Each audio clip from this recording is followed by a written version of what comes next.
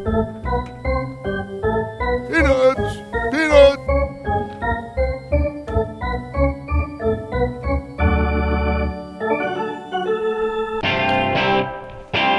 Good morning, everybody, and welcome to another episode of or installment of the Bat Around here from the Chesapeake Employers Insurance Studio here down in Press Spots here in Hampton, Maryland.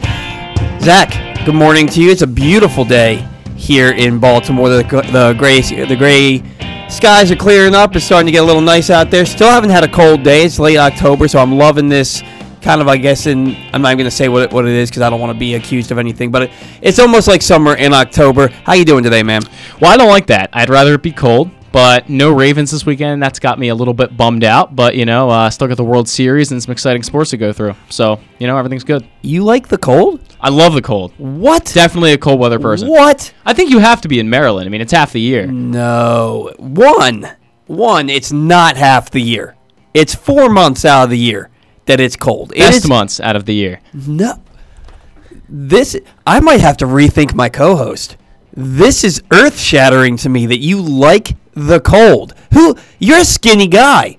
How do you like the cold? I don't know. I just like it. I mean, I like the seasons. I like winter and fall a lot more than I like summer and spring, and that's just how it is for me. I don't know. Just don't like being hot? I mean, I miss baseball in the winter, so there's one thing. But, you do get football, so it's half. Oh, man. Zach Goodman likes it when it's cold. I have a friend who loves it when it's cold out. He's actually my co-host on the Football Frenzy, Adam Rothgab. And I remember probably 15 years ago sitting in Denny's and him trying to convince me why winter is the best season. And he almost got me. He said, like, when you walk outside and you get hit in the face with that crisp winter air, how good it feels, how refreshing it is. And I get that. But that lasts for about 15 seconds.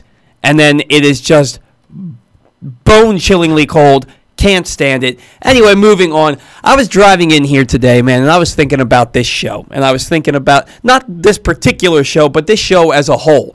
And I was thinking about, man, it's a lot of work. It's a lot of work. You get my notes every Friday night, and it's a lot of work that goes into putting a 2-hour Saturday morning baseball show together, especially in the off season. But, man, I love it.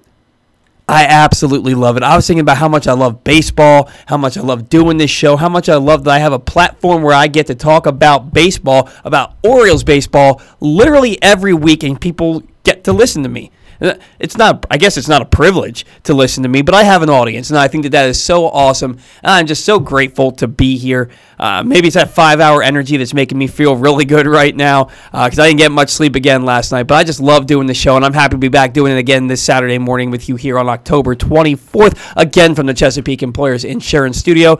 Zach, we got a pretty solid show going on today. At 10:20, as always, we have Stan the Fan Charles joining the program. 10:50 from MASNsports.com, we have Steve Melewski, who's going to talk all things Orioles with us. And then 11:35 from Fox Sports Florida, we have Orestes Destrade, who's going to join us. He covers the Rays for Fox Sports Florida, and he's going to talk about the Tampa Bay Rays and the World Series as a whole. Plus, we have Take the Rake. You and I did not have a good week in Take the Rake. You took Randy Arozarena, who homered last night. I took Cody Bellinger, who hit the game-winning home run in Game 7, and then the big 2-run homer to get the scoring started in Game 1 of the World Series, but pretty quiet other than that.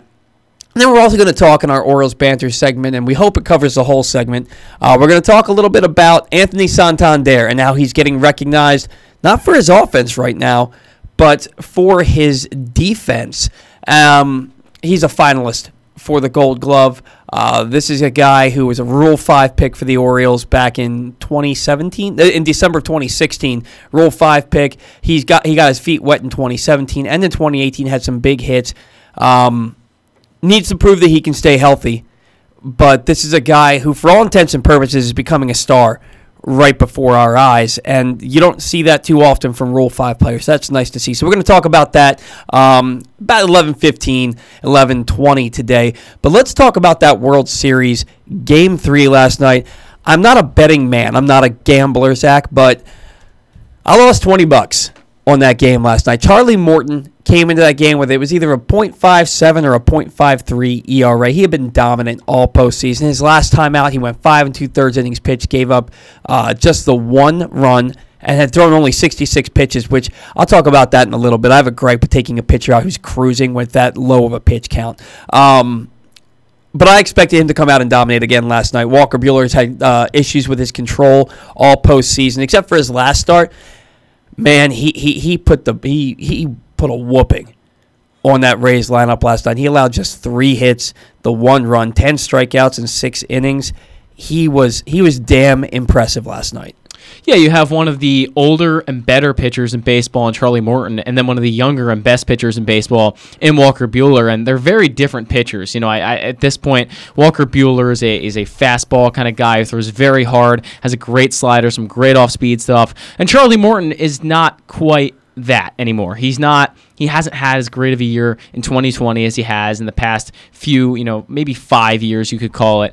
But I think they were both due. I think Buehler was really due for a great game, and I think Morton was due for a bad game because, like you said, Morton was pitching absolutely incredibly through the Rays postseason so far. He had pitched in his last 15 innings and given up 2 runs. So it's incredible as to what he's done in this postseason, and obviously I don't think the Rays could have counted on him to give them an incredible game last night. He didn't give them an incredible game. And Walker Buehler, you said he hadn't pitched that well. He had some control issues, but last night he came out and absolutely dominated. Yeah. I'm not a big fan, and we talked to Leo Mazzoni last week about this, and so you got a little glimpse into how I feel about Major League Baseball. I'm not a fan of what the Dodgers did in Game 2, and they lost. It didn't work, of having a bullpen game. The Rays have had a bullpen game, and they had one in the ALCS. You have to go all the way back to Game 4 of the ALCS to see a Rays starting pitcher that went 6 innings. Other than that, Charlie Morton in Game 7 went 5 2/3 innings, and again was pulled after 66 pitches. But no other pitcher has gone into the 5th inning. And to me, it's like you have, okay, the Rays have 3 honestly, they have 4 legitimate starting pitchers. You have Charlie Morton, Tyler Glasnow, Blake Snell, and Yarborough, who's going tonight. And the Dodgers have 3 legitimate starters with Walker Buehler, Clayton Kershaw, and Dustin May. And Dustin May's not even starting. They're using him in not even long relief, in short relief. All postseason, this dude had like a 2.58 ERA this year, and was a legitimate starting pitcher. Throws 100. Why aren't you starting him? Yeah, they should definitely be starting him. I mean, this is a guy who really dominated throughout the regular season. He didn't make the team out of the original camp, as I remember, and he came up a few days later and he took a spot for an injured starter, and he pitched really well, and he ended up having a really good season. I don't know why you would use him in short relief. I think a lot of these teams try to think differently in the playoffs, and they try to use some of their relievers as starters and some of their starters as relievers, and they try to let them throw less pitches, and they just try to keep guys fresh overall. And I'm not sure it always works. I mean, maybe it does for some teams, but Dustin May should absolutely be on the mound. Julio Urias is another guy you didn't even mention, but he's another guy who's been absolutely fantastic, and he should really be pitching as well, and he's another starter in this great Dodgers rotation, but Dustin May should absolutely be pitching. It worked last year for the Nationals. Look, the Nationals aren't World Series champions in 2019 without doing that, without using starting pitchers out of the bullpen. But the difference here is that the Dodgers had the second best bullpen ERA in the majors this year. And they had great starting pitching. So you can make an argument that you can have your starters go in there, and then you can use that awesome bullpen. You don't need Dustin May to come in as a 1 or 2 inning reliever. Last year, the Nationals, they had historically the worst bullpen in the history of the game. Now, 3 different teams were worse than that this year, but that really shouldn't count because shouldn't count because it's a 60-game season, and if we're gonna name MVPs and Cy Youngs, and we're gonna have a World Series, and we're gonna name a world champion for a 60-game season, should everything count? Because that Phillies bullpen ERA of 7.70 in 60 games, there's no way that they would have gone an entire season with a bullpen that bad. 162 games, they would have made a move. They would have found somebody to get somebody out there. That ERA would have been down at probably still bad, but in the low 5s. I don't think there's any chance that 3 different teams have bullpen ERAs above 6. But anyway, back to my original point. The Nationals last year, they had to use Patrick Corbin out of the bullpen because they had nobody else. It was use Corbin to get to Hudson and to Doolittle. And that's a formula that worked for them. And that's how they won a world championship. So it works if you need it. The Dodgers and the Rays, number 2 and number 3 in bullpen ERA in all of baseball this year, and they have great starting pitching, you don't need to go that route. And when you have a short series and you have 3 starters and you have 2 different days off in the series, you don't need a bullpen game. The Dodgers, if they start Dustin May, because he only threw in it like an inning and a third on Sunday. So if they start him in Game 2 on Wednesday, they might be up 3-0 right now, and this series is over. You let the Rays get a win, now it's 2-1, and the Rays are going to come at you today, and they're going to fight hard. They're the home team. They do not want to lose. Now, look, there's no home team at Globe Life Park that's not played in Tampa Bay. It's not played in L.A., but they have the hammer, man. They get the last at-bat in the 9th inning if they're trailing, if the game is tied. They're not going to let the Dodgers win both of these next 2 games. They got to win one of them, and I think they will. It may be tonight, and maybe tomorrow. If it could be tomorrow. You said Kershaw goes tomorrow, right? So I hate bullpen games. I hate them. I think too much emphasis being taken off starting pitching now. You need a workhorse. You need a workhorse. I'm a curmudgeon. You know, I feel like John Smoltz right now, man. I hate the direction that baseball is going in. So much emphasis on pitch counts. No reason Charlie Morton should be taken out of a game with 66 pitches, allowing 1 run through 5 2/3. No reason. Kevin Cash, overthinking. Anyway, back to it. Austin Barnes made a little history last night. He had a home run in the 6th inning, and in the 4th inning, he had a suicide squeeze bunt to drive in a run. He's only the 2nd player in Major League, in the history of the World Series. In the 115-year history of the World Series, he is only the 2nd player and the first since 1961, Hector Lopez of the Yankees, to hit a home run and to have a suicide squeeze bunt in the same World Series game. So Austin Barnes coming in, having a nice game for himself in Game 3. Really the hero of that game for the Dodgers. And then the Rays, I want to talk about this. Is the baseball still juiced? It's got to be, right? A team like the Tampa Bay Rays sets the postseason record with 29 home runs in the postseason. The Dodgers hit 118 home runs. If you expand that out over the course of a full season, that's 318 home runs. That would have set the Major League record. It would have been the 3rd straight year that a new Major League record was set for home runs by a team after 20 years of no new record being set. Yeah, it's incredible. This is not a lineup that I would ever see breaking any kind of postseason record as far as home runs go, or any regular season record at that. This is just not that powerful of a lineup. They have a couple good bats. I mean, Manny Margot, Hunter Renfroe, there are some guys that can hit home runs, no doubt. That, you know, no one's disputing that. But to say they were going to hit the most home runs out of any postseason ever is absolutely incredible, because they don't have that star power in the lineup. I talked about it last week. I don't think they have that one piece that's going to get them over the edge hitting-wise, and they have to be carried by their pitching because they don't have that incredible of a lineup. But some of these guys who really just aren't that good of players really showed up in this postseason. Yeah, I like that you mentioned that they don't have the star power, because it's amazing to me that the Rays, they've had 9 winning seasons in the last 13 years. They've been to the playoffs 6 times. They've been to the World Series twice. After Evan Longoria and Carl Crawford, who they traded away as soon as he was up for a contract, other than those 2 guys, who have they ever had whose name you remember in that lineup? Yet every year it seems like they win 90 games and they make it into the playoffs, and for the second time are in a World Series. Their farm system is just that good, huh? Yeah, they produce incredible players, and they've had so much luck, I think, throughout their farm. You look at guys in any top 10 or top 30 of prospects in an organization, and, you know, maybe 5 of them, maybe 10 of them work out if you get lucky out of your top 30. But the Rays have had a lot more of that. They just have a pipeline that keeps producing this incredible talent. Randy Arozarena, a guy they made a trade for, he's new there. And, probably the guy but most people would know across baseball, if you asked a relatively uneducated baseball fan, who's the best hitter on the Tampa Bay Rays, they'd say Arozarena. But then you look at the Dodgers, and they have Bellinger, and they have Betts, and they have these incredible bats. And the Rays just don't have that, but yet they're hitting pretty well in this postseason. It's really incredible to me. Yeah, it's again, you don't want to take anything away from the players because you still have to make solid contact to hit the ball out of the ballpark.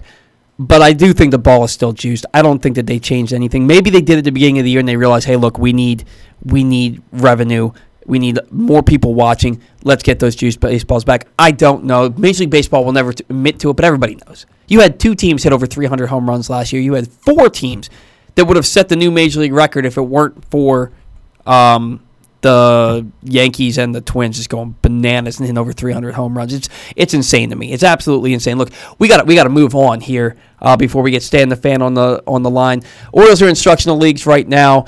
Not much information coming out of there. I looked high and low, far and wide. There's not much information coming out of there. I did get from Rock Abaco's blog that some international prospects are standing out. Luis Sanchez, a Dominican-born 17-year-old pitching prospect, apparently is touching the mid-90s, and they're still working on his mechanics. So they think he's got a pretty high ceiling.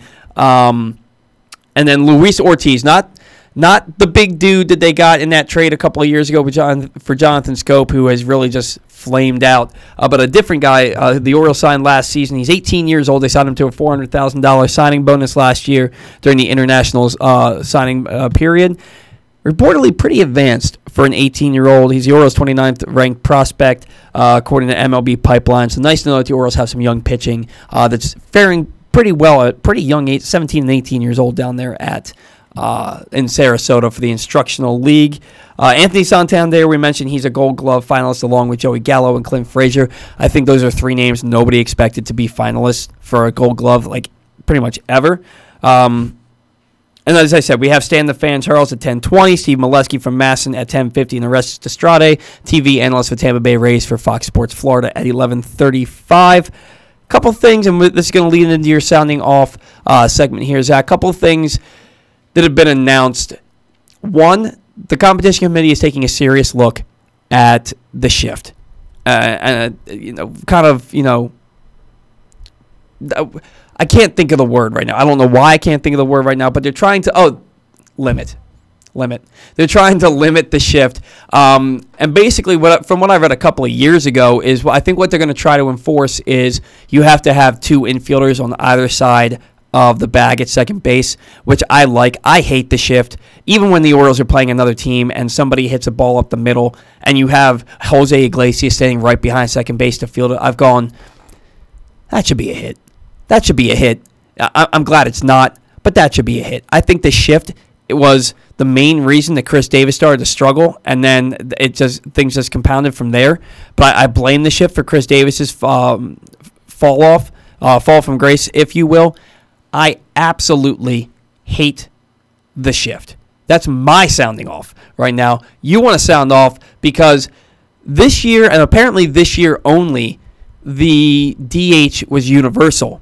And apparently baseball is going back to just being in the American League for the designated hitter next year. They said that if they want to switch to it being universal from here on out, it's going to have to be bargained in the new collective bargaining agreement after next season. I think it's a waste. Nobody wants to watch pitchers hit. There's 3 pitchers in baseball that people want to see hit, and that's about it. I do not like the idea of a 1 league only DH, and apparently you don't like it either. Yeah, I'm right there with you, especially on the shift, but I do want to talk about the DH today because Lavelle E. Neal, he's an MLB reporter, he said that the NL will not have the DH in 2021. This really bothers me for a multitude of reasons. Number one is what Paul said about nobody wanting to see pitchers hit. I don't want to see pitchers hit. It's personally boring to me. There are not even that many these days who can lay down a decent bunt. To have two different rules in two different leagues is just absolutely insane to me. I don't understand it. You've got guys like Nelson Cruz, Miguel Cabrera. They're benefiting off this DH. They can extend their careers, and guys who haven't played right field or first base for years can now be a DH and really extend their career and actually help out teams. So the fact that we're using two different rules is the big thing for me. It just doesn't really make any sense. Then we go to the World Series and we play by one rule depending on whose stadium we're at, next year. It just doesn't make any sense. It never really has made any sense.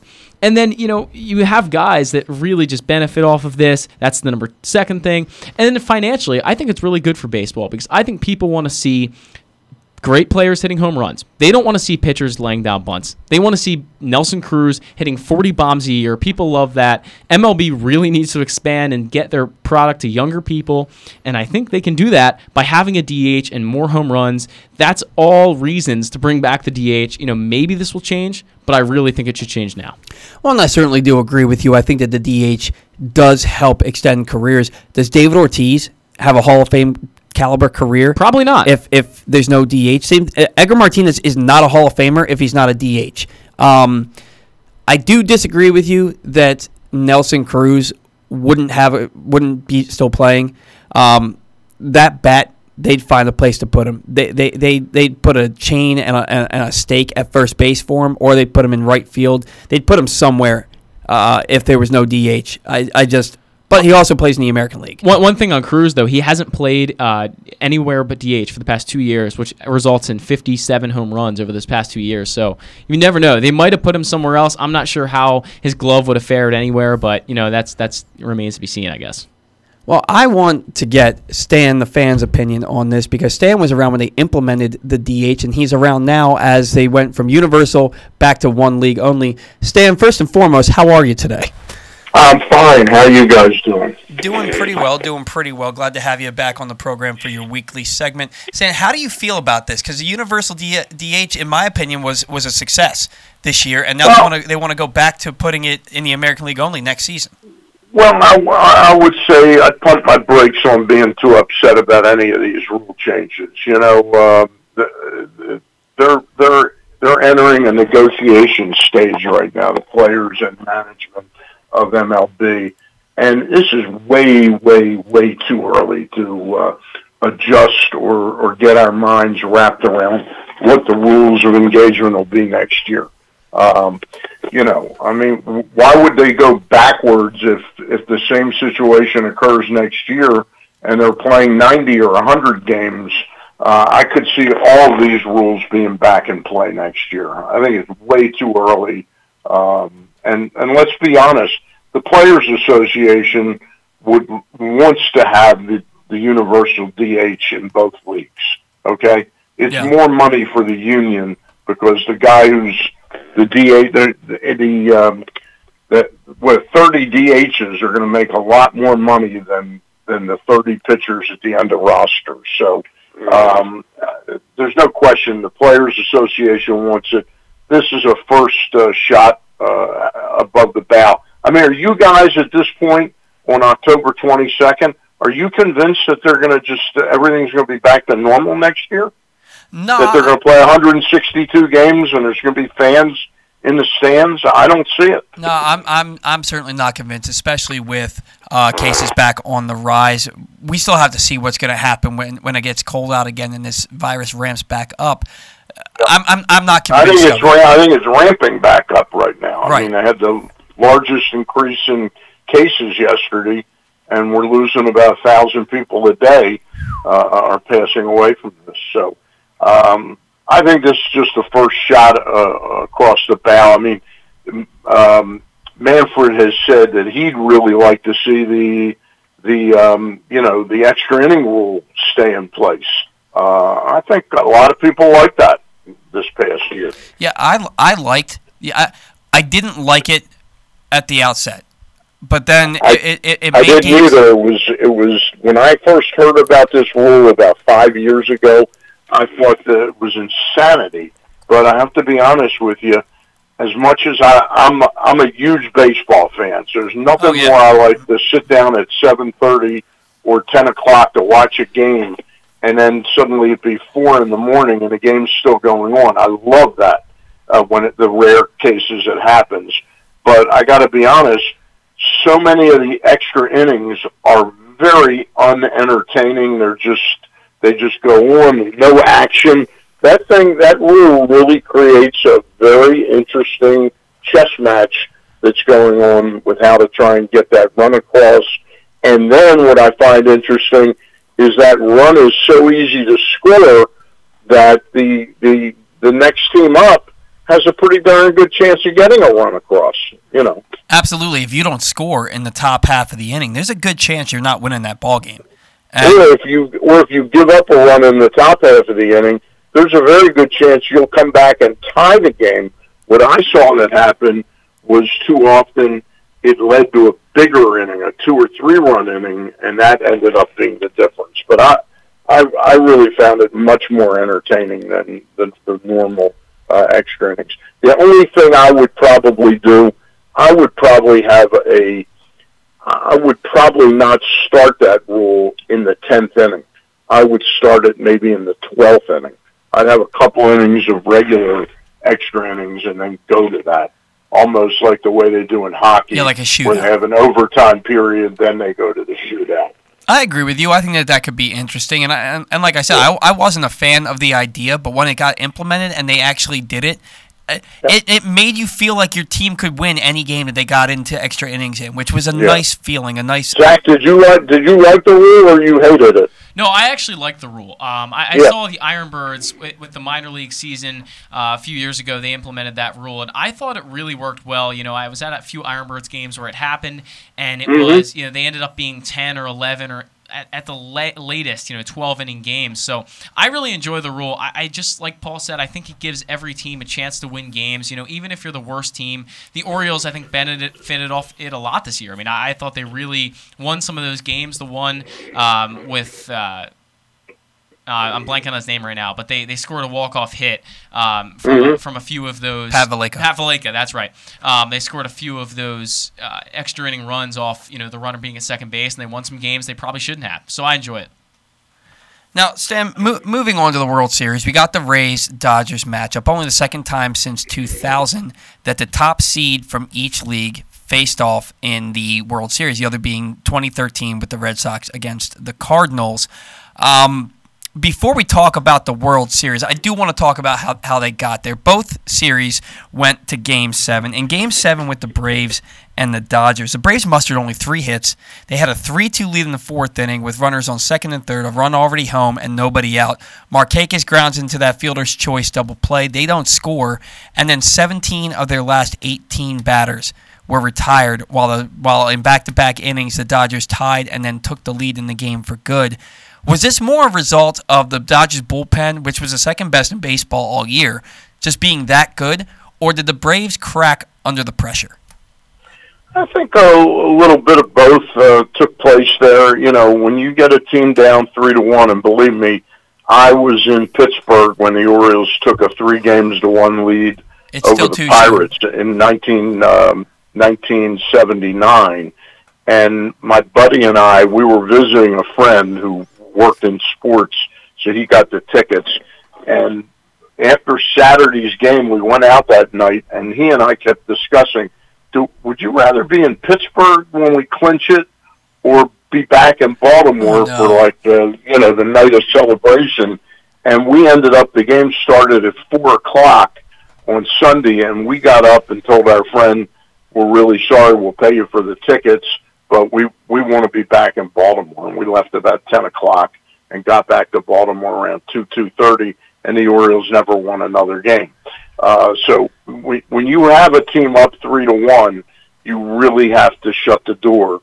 And, the Dodgers are, let's be honest, they are a more talented overall team than the Atlanta Braves. And I think it wasn't just a choke.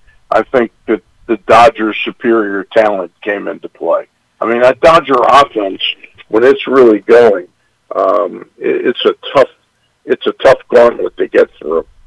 Oh, absolutely. I look at the reason I asked did the Braves choke, I felt like they were a little overly aggressive in Game 7. Of those final 18 batters, 12 at bats out of the 18 saw 4 pitches or less. And that's just to me, that's just too aggressive when you're in a tight game. You need to see some pitches and get some guys on base. And they had 1 walk over the game's final 5 innings. It wasn't good enough. But again, like you said, the Dodgers have arguably the most talented roster maybe I've ever seen in my lifetime. It's awfully good when you have Bellinger batting 6th, and you can see the way Roberts, has the lineup. He doesn't with that rule where a pitcher's going to come in and pitch to 3 hitters. He likes not to give that advantage to if you bring in a left-handed pitcher, you're going to have to pay for it because he's only going to have 1 or 2 left-handed batters, not 3. So, I think Roberts is doing a great job with that. I mean, I kept looking at him going, why is Bellinger hitting 6th?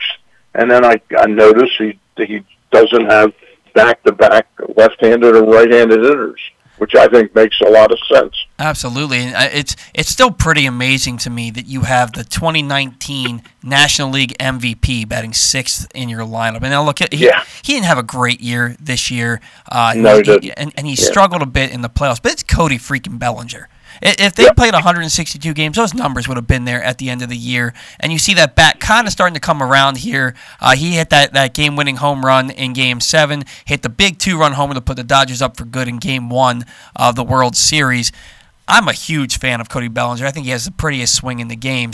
But to have him batting 6th is pretty remarkable. Yeah, and look at Muncy batting 4th, not putting up big numbers, except that he's walked 18 times in the postseason.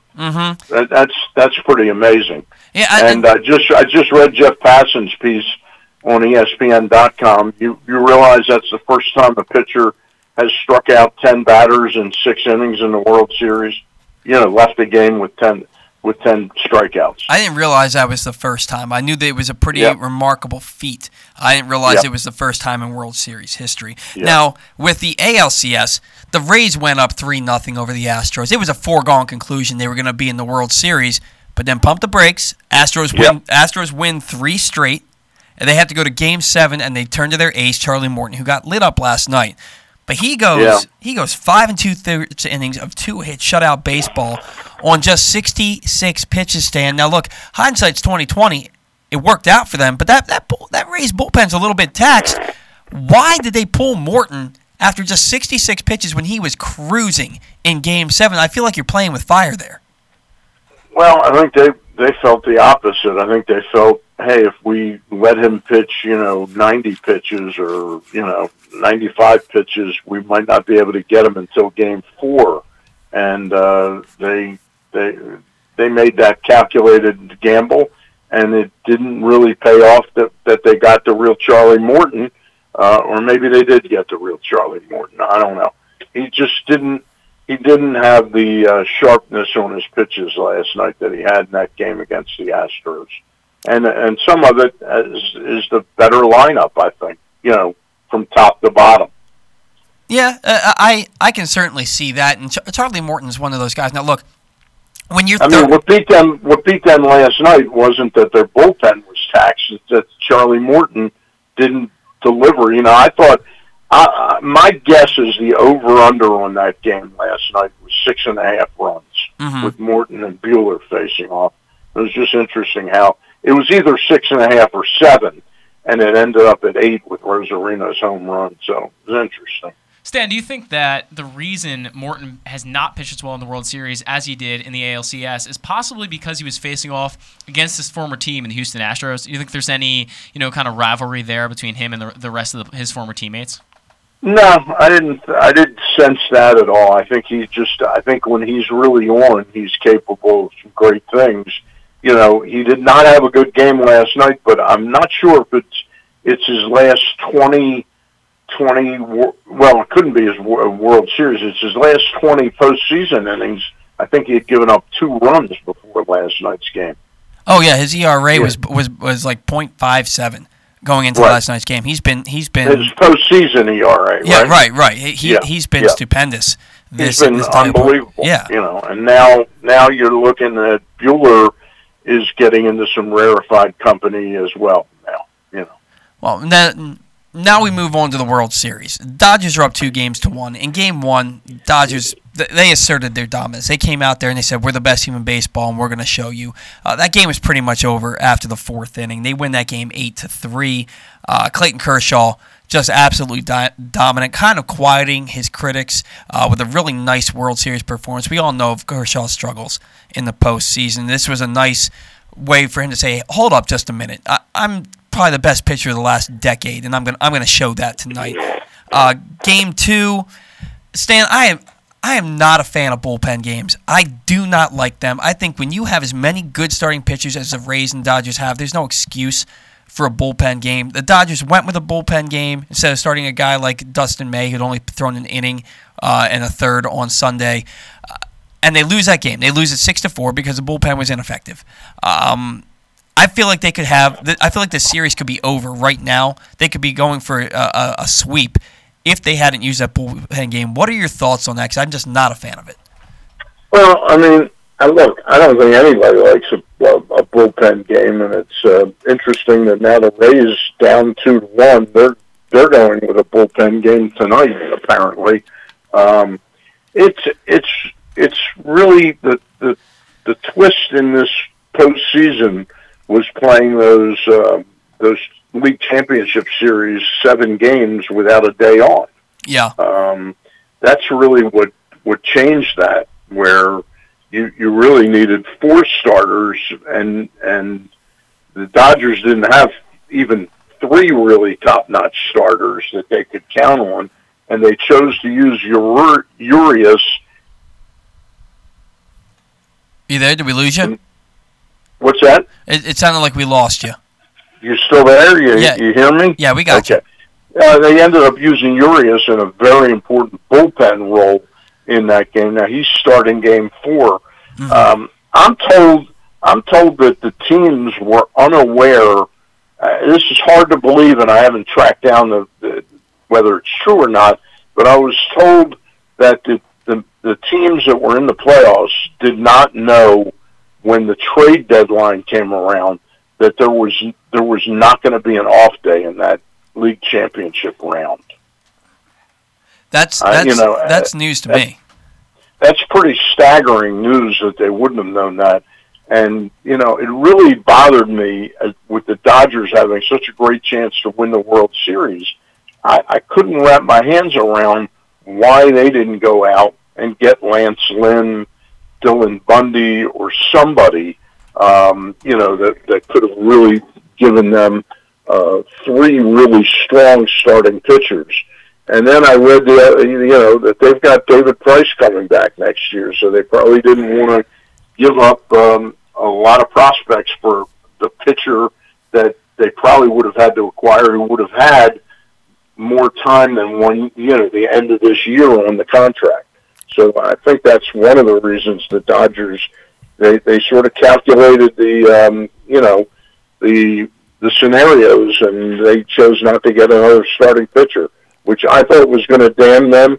But I know we're not there yet, but I just wanted to throw in that Kenley Jansen's comeback in these playoffs has been nothing short of astounding. How he's worked at refining some mechanical issues he was having, because I didn't think it was mechanical. I thought it was just sort of, hey, this guy's sort of run his fill of pitches, but he has looked absolutely fantastic, despite the home run he gave up. Yeah, for me, with Kenley Jansen, and again, it's because of this truncated season, that you have to take everything that happens in a 60-game season sort of with a grain of salt. Like when you saw the Christian Yelich and Jose Altuve and Cody Bellinger had really down years, you have to imagine that they play another 102 games, that those numbers are going to be there, right around their career averages. And I kind of felt the same way about Kenley Jansen. To me, I didn't. I thought Kenley Jansen's days as a top-flight closer were really done. And now, they could be, Stan. They could be. I mean, there's that adrenaline and that that moxie of pitching in the postseason. It kind of gets people to pitch above their heads. You look at what happened with the Nationals last year, where they had an all-time bad bullpen, and yet their bullpen was a big reason they ended up winning the championship last year. Sometimes you play above your head when it means the most. Well, here's his numbers last year. He had the highest earned run average of his career in 2019. It was 3.71, and in 63 innings, he gave up 9 home runs, which is one every, 7 innings. Right. This year, he gave up just 2 home runs in 24 and a third innings during the regular season. So maybe I was way off. I don't know. But I thought the Kenley Jansen I saw last year and what I kept, and I'm not saying I saw all of his performances this year, but when I looked in the stat line and saw that he, gave up another 2 home runs here or 1 here, I just didn't think he was really in the 3.78 ERA last year. 3.71 ERA spoke to that. But, when he was at his best in 2016-17, he had earned run averages of 1.83 and 1.32. Yeah, he's pitched 109 strikeouts in 68 innings. Last year in 63 innings, he had 80 strikeouts. And this year in 24 and 30, he had 33 strikeouts. So you make of it what you will, but I thought he was done, and I have to give a mea culpa and say I was wrong. Yeah, he's pitched 48 games in the postseason over his career, and he has a really low 2.26 ERA. That's very solid for 55 innings pitched, and his WHIP is only .79. So Kenley Jansen, over his postseason career, has been absolutely fantastic, and the Dodgers have been in a lot of postseasons, so he's helped them out very many times down the road, and this is just another postseason again where he's just helped them out a little bit more than he did in the regular season. Well said, Zach. Well said. Well, so now, Stan, we head into Game 4 tonight with the Rays kind of back on their heels. You know what I mean? They have their backs in the corner. They're facing, the best team in baseball in the Dodgers, who have all the star power. The Rays have, they have Randy Arozarena and, a bunch of other guys who have played collectively as a team, but not the star power of the Dodgers. Can the Rays get back in this? And look, it's hard to say that they're out of the series because it's 2-1, but it almost feels like that. And if they lose tonight, the series is basically over. Can they get back in this and take this 6-7 games and possibly even win this World Series? I don't see it. I didn't see it before the series, and I'm more convinced. I mean, you're going into Game 4 tonight, and as I understand it, they're pitching a bullpen game. Yeah. So, to me, that's not an optimum. As good as Cash is at wheeling and dealing and handling the bullpen, that doesn't strike me as a recipe for a win tonight for the Tampa Bay Rays. And then if you're down 3-1 going into a Game 5, and Kershaw's in there with all the history of him, having been a pretty poor postseason pitcher for much of his career, and based on how he pitched in Game 1, I don't like the Rays' chances of winning that Game 5 against Kershaw. Yeah, it doesn't look good. They certainly need to win the game tonight. Now, you have Yarborough going up against Urias this evening in the World Series. Urias is one of those guys that he's pitched really well. He's actually 4-0 in the postseason this year with a .57 ERA, but he's pitched 5 innings twice and 3 innings in every other start.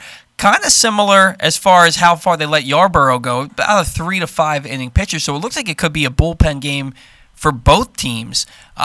Is this just a battle? Once you mention Yarborough's a very interesting pitcher to me.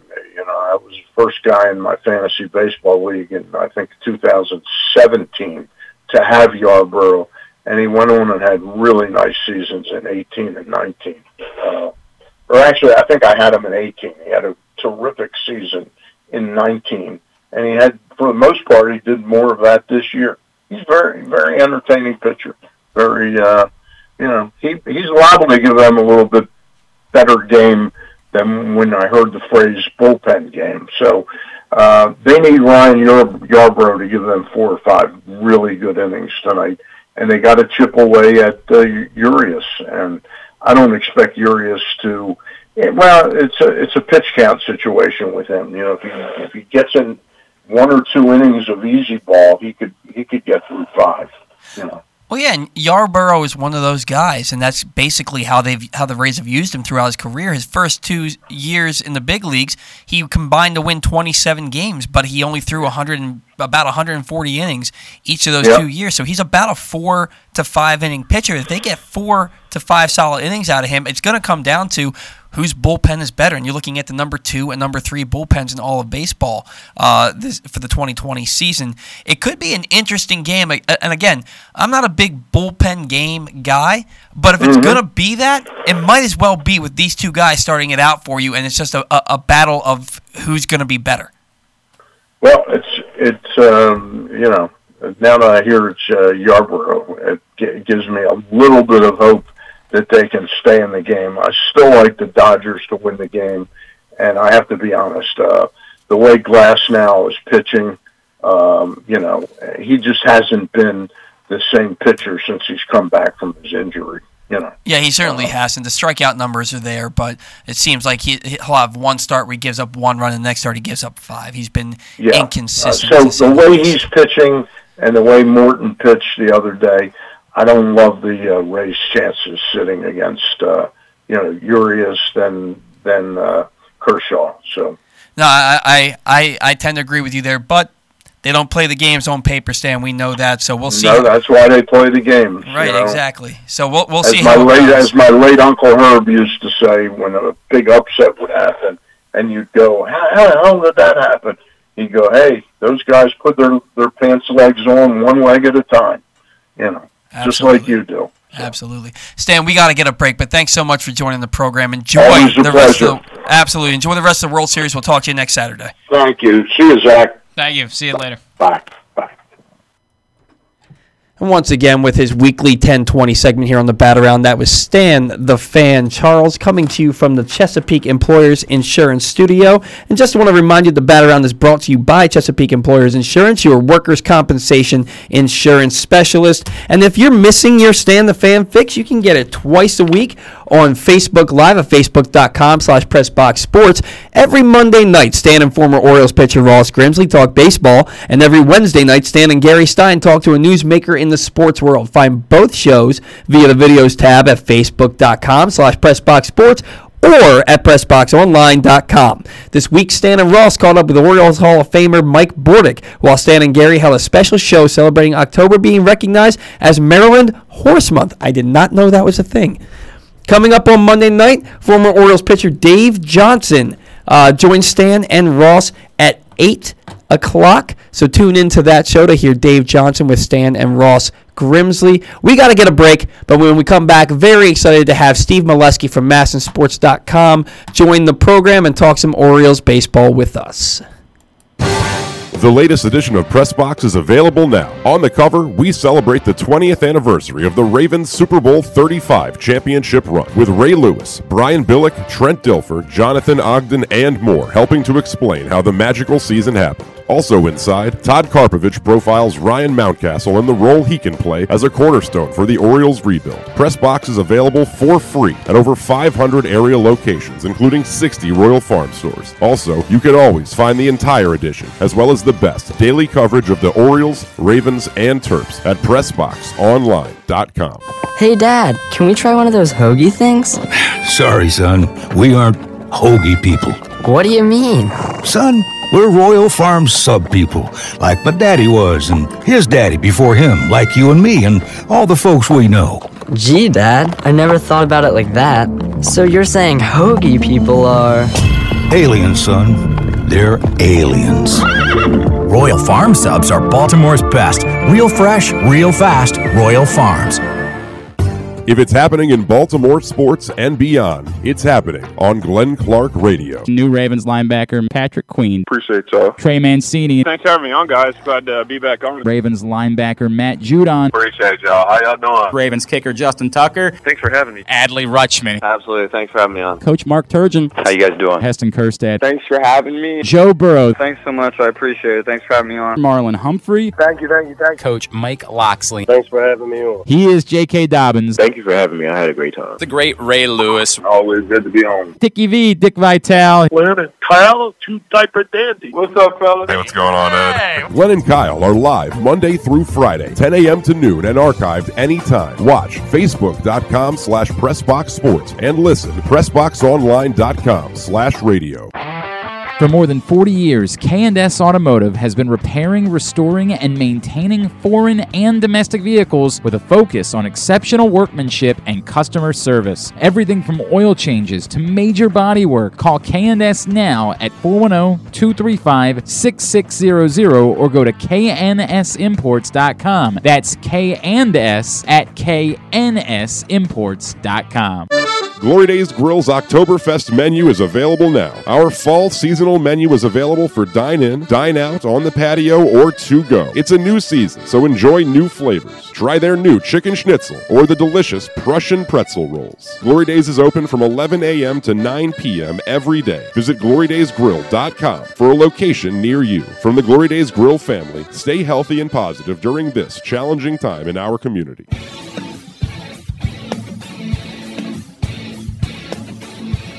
All right, everybody. Welcome back to the Bat Around. Once again, I'm your host, Paul Valley, joined by my weekly co-host, Zack Goodman. On the line right now, we have somebody who I'm very excited to talk to. This is the guy to go to when it comes to minor league players in the Orioles. We have Steve Melewski from MASNsports.com. Steve, how are you today, man? What's up, guys? How's it going? We're doing pretty well, rolling along nicely here on a Saturday morning in Baltimore. Steve, how do you feel about the playoffs, the wild card round this year, and how things have turned out? You know, I just congratulate everybody in baseball, from the offices in New York through the staffs of all the teams that worked so hard to give us a season. I mean, there were many reasons to doubt it could even get going. There were reasons to doubt once it got going, it would continue. There were reasons to doubt we get to the World Series, but here we are. So, you know, strange year, but I think everybody did the best they could under tough circumstances. And, you know, two deserving teams are playing right now. And the Rays are either going to win their first, or the Dodgers are going to end a long drought. So someone's going to be real happy here in a few days. Yeah, I thought that was the coolest thing about this World Series. You're either going to see a first-time winner or a team end a 30-plus year drought, which is pretty special to see in the World Series this day and age. Now, you mentioned two deserving teams, Steve. This is only the second time since 2000 that the top seed from each league is facing off in the World Series, the other two being 2013 when the Red Sox faced the St. Louis Cardinals. Do you think that somewhat silences the critics who were not for the expanded playoff format this year? Well, I don't think so, because it's only 1 year. I mean, you know, both those teams went to seventh games, so it could have been two very different teams. True. And, you know, this year worked out that those teams made it, but a lot of years in baseball, it doesn't work out that way. Because when you play a 5 or even a 7-game series after 162, most years, obviously, that still can create a strange result. Some player can get hot. I mean, the Orioles, the year they first got into the wild card after the long drought in 2012, they lost a 5-game series to the Yankees, where they were very competitive, but a big money pitcher named CC Sabathia beat them in Game 1 and beat them in Game 5. So I look at that as almost one guy really beat them that year, and that can happen in baseball too. So I enjoyed it this year. 16, there was some intriguing matchups in the first round, like the Rays and the Jays. It was interesting to watch. So it was fun to watch all those games. I didn't obviously watch every single one. I don't think anybody could. Right. But to have all that baseball, it was a little mini baseball version of March Madness for a couple days there. Yeah, it was pretty cool. And real quick, you mentioned that 2012 series with the Orioles and the Yankees, and my co-host here has a podcast called Nate Hit the Foul Pole, and I think a lot of us in Baltimore kind of feel like the Orioles got robbed in 2012. That's right. Yeah, that was controversial. Absolutely. Orioles Yankees in October, always something strange happens. Always, man. Let's not even get into that because it still hurts even 24 years later. So the Rays in the World Series for the second time in franchise history. They've had 9 winning seasons in 13 years, been to the playoffs 6 times, and the World Series twice. They don't give out monster contracts. They don't have a ton of star power, but they have an incredible farm system that keeps them competitive year in and year out. Steve, are the Tampa Bay Rays the blueprint for what the Orioles want to be? In a sense they are, but in a sense they aren't, because the difference is going to be, and some fans doubt this now, but I believe they'll be proven wrong, that when it comes time for the Orioles to spend some money, they will, to get the final piece or two if they feel like they get to that point. Is it going to be a Verlander-type deal? I don't know about that, but the Rays are usually not in a position to do that, and I think the Orioles will be. And I think that'll be the difference, that they're bottoming this payroll out so they can bring it back up over the course of the next few years by signing some of their own talent and trying to keep it, but also by maybe adding a key piece or two when the time comes, which the Rays don't seem to be able to do, with their situation. But their success, to me, you look at all the front office people and guys who are managers and coaches around the game that come from the Rays. Teams have coached their people, including Andrew Friedman, who's the GM of the Dodgers, the team they're playing. So they just do a great job of picking a lot of important people.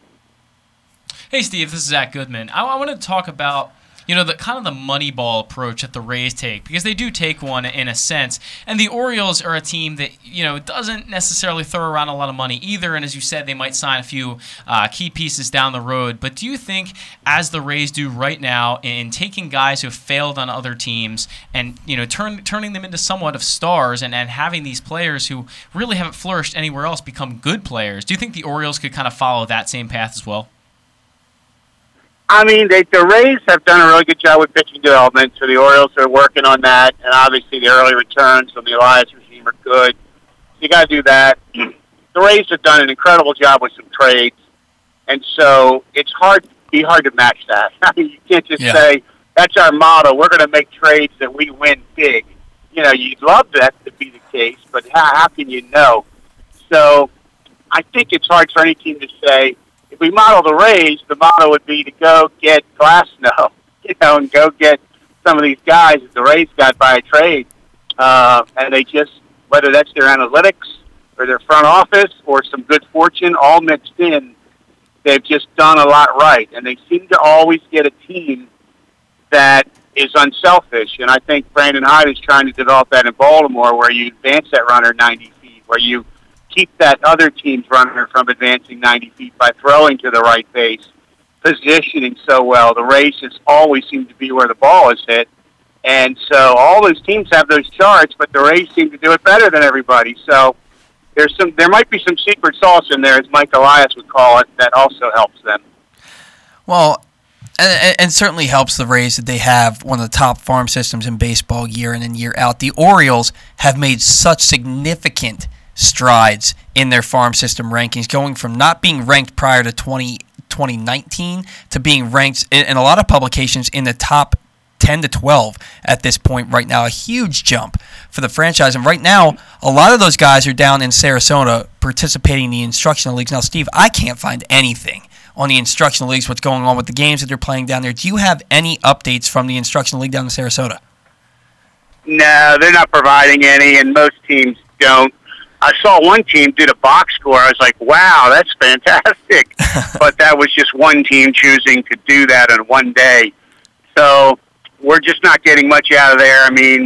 It's not, I'm not badgering people in the organization every day. Hey, what'd you hear today? What'd you hear today? It's not that kind of deal that we're able to do. So I wish I could offer you some great reports on what's happening there at this minute, but I can't. we've had some interviews, and I'm going to do some more this week with some guys who were part of the Bowie camp, the coaching staff side, to try to get more insight on some things that happened there. And, because it's intriguing to us because we can't see the. So it's almost more curiosity than ever as to what all happened there. Well, and I think you hit the nail on the head, and I didn't mean to put you on the spot there, Steve. Well, I think we're just so starved for anything coming from this farm system because we didn't get that minor league season that will even take instructional league games in October to kind of quench our thirst for some young Orioles baseball. One thing they did this year, and I don't know how it'll compare to other teams, and I don't know how we could even possibly make a comparison, but I do know the Orioles seem to do a great job in connecting to their individual minor league players. And, we're talking 100 to 200 guys who weren't at Bowie. And I interviewed some of them late in the year. I talked to Mason McCoy. I talked to Drew Rahm. I talked to Brennan Hannafy. I talked to some of these guys. And what they told me was impressive. And the Orioles were really keeping tabs. Some of them were lucky. They had great facilities in their area where they could do some analytics and some data in addition to just their workouts. Some played in leagues. I think it might have been Drew Rahm who told me that he pitched against some former major leaguers in a high-level league. So, these guys did various things to help their cause, and I think if we could interview all 100 guys, we'd get 100 different stories about how they tried to advance their career in a year where there were no games. And the guys who did it the best and really took it seriously, which was 100% of who I've talked to, but granted that's a small percentage of all, I think we'll see good things in years to come.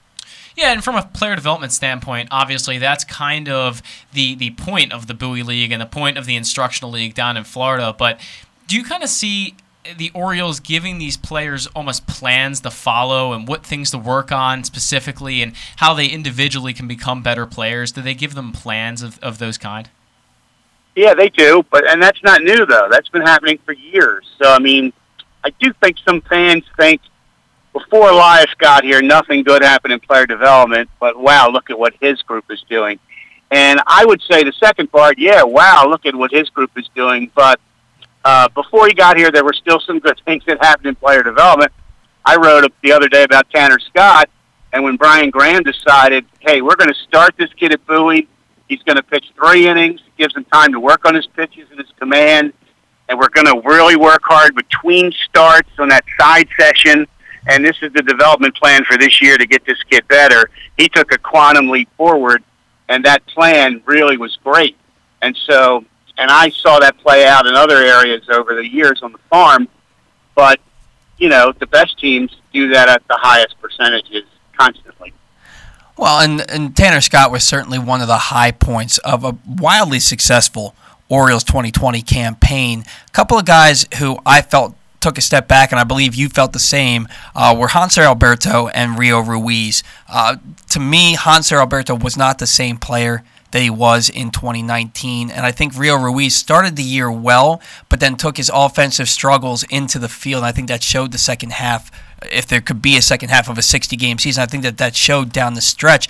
Now, you wrote that Ruiz is still pre-arbitration eligible, so he will make close to the league minimum next year, while Hanser Alberto could see a raise through arbitration from anywhere from $2.3 million to $4.1 million this year. Now, Steve, with that in mind, do you think both of these guys are back, one of them is back, or none are back in 2021? I do think the dollars is going to come into play, and fans might say, well, $2 million, come on, in baseball, that's chump change. But it's not chump change today because of what we're going through and all the lost revenue. And look at all these teams are doing cuts. It's not just in Baltimore. And so that does make Hanser a tougher decision for me. And I just, long-term, I like Rio a little better, even though Hanser's outperformed him on the hitting stat sheet. Certainly batting average, but long term, I think he might have more of a shot to stick around because he's got a good gap-to-gap approach. He's got a pretty good batting eye. he up until the last month of the season was a solid fielder for me, and all of a sudden he's throwing the ball over the diamond. I have no idea what happened there, but it got away from him big time late in the year. So, neither one of those guys really did a lot of great things to help their cause this year, except for the fact that the Orioles have a 2-year sample on both. They like both. They do come at lower dollars, even though Hanser has reached, that level of arbitration now. As far as guys like, Rio Ruiz go and Hanser Alberto and some of these guys that may not be on the team in a few years, do you think there's any trade value with them right now? And have the Orioles been shopping any of these guys before arbitration?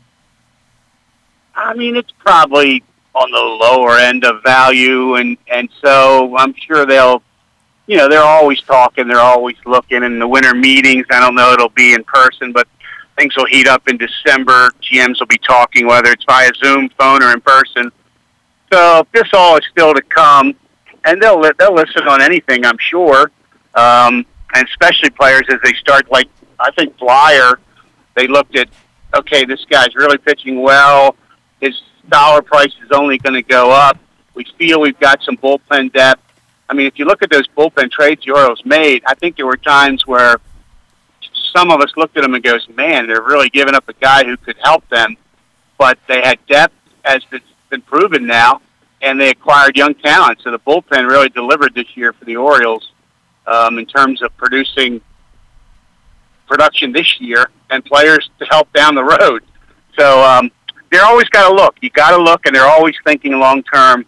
That's still the focus of this organization. Well, Steve, you mentioned that, $2 million, $4 million seems like chump change for Major League Baseball, but not while we're going through what we're going through. The Cubs just laid off 100 employees in the past week. The Orioles a week before announced they were laying off 50. Doug Brocail's not going to be back. Same thing with Jose Flores, and this is reportedly because of the financial situation because of COVID. And John Mioli in the Baltimore Sun, because of this, hinted that the Orioles might not pick up that $3.5 million option on Jose Iglesias. Do you think this is likely, or do you think that the Orioles are definitely going to pick up that option? Because I think that's a player that they need to keep to bridge the gap. I think he is, unless they have injury concerns. And what he seemed this year was to be nagging that they can never quite get right. But, I mean, the guy did everything he could do when he was out there, and he still showed good defensive form. And for me, that's one you go the extra mile on with the dollars. That's where, if they do pick up that option, which would seem a no-brainer most years, that's where other guys that's where maybe the Hansers of the world, it impacts them. I don't know. I mean, maybe you tie those two together in some way and say, we just can't pick up every player from last year, but here's a couple key guys we're definitely going to. Well, and I certainly think that it hurts Hanser's future with the Orioles, at least, that they have a guy like Taron Vavra in the system, that they're working out Rylan Bannon at second base, that they have Richie Martin who will be coming back from injury. I, for one, would love to see Richie Martin get some time at second base and just see he and Iglesias on those double play combinations up the middle. I think that would be something spectacular to see for Orioles fans.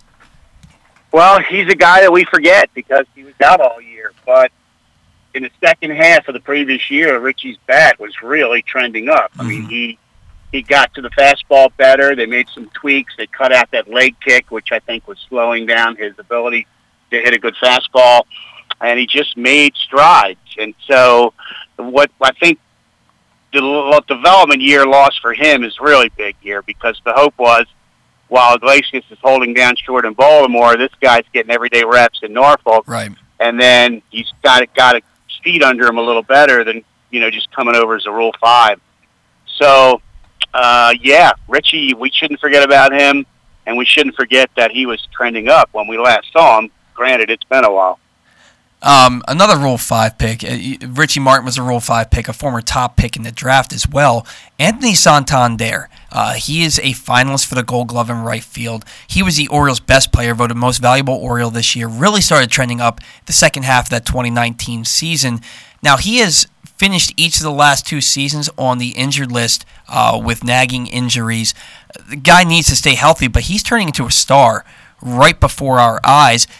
who else in this Orioles system is kind of quiet? Could have the same path and quietly make a name for themselves and just burst onto the scene? Wow, great question. I wish I had a great answer for you. I mean, you think of the high picks, but you have to hit on some of those others, like Santander.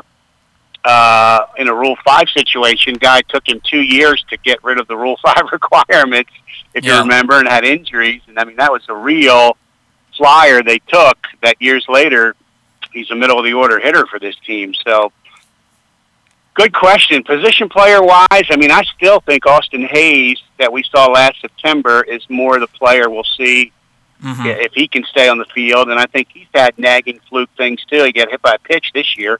And, I mean, how could he stop that? I mean, that's not injury-prone. That's dumb luck. Drill in the ribs, right. So, I really like him. I really think Diaz has a chance to impress us because Mike Elias was, it seemed to me, effusive in his praise for Diaz. Yeah. And so, we can't forget this guy's a top 100, 2 home runs in the futures game. He's the centerpiece of that Machado deal. And, there are some people that think you can put him in right field for the next 10 years. And if he can play and Mountcastle can play and Santander and Hayes is healthy, the issue then is going to become where you're going to get all these guys and how you're going to get them all on the field, which, again, you'd rather have that problem than, oh, geez, we need an outfielder and who can play in this organization. Well, absolutely. I think that it bodes well for Diaz that with Santander coming back, I think that the Orioles are going to be more likely to DH Santander sometimes to try and keep him healthy because when he is at the top of his game, he's a game changer. And we saw that all year. When he went on the IL, he was leading the majors in extra base hits, was leading the team in RBIs, was towards the top of the league in runs batted in. So if they want to keep him in the lineup, it could be fruitful for the Orioles to have Diaz come up and get some time in right field, although I don't think that'll be at the start of the season. Probably not. We hope everything's back to some semblance of normal, and if it is, and there's a AAA year, you might as well just send him there and let him play every day after you bring him to spring training. Let him get his feet under him, and he hasn't played at AAA, I don't believe, yet. So let's get him some reps there. And, on the pitching side, I'm a real believer in Michael Baumann, and I'm not sure long-term if he's a starter or he's going to be a devastating late-inning guy with 2 pitches. That slider and fastball are really something. And I really like his drive. I like his smarts. I like his size. I mean, there's a lot to like about Baumann. I'm intrigued to see what he can do when his time comes.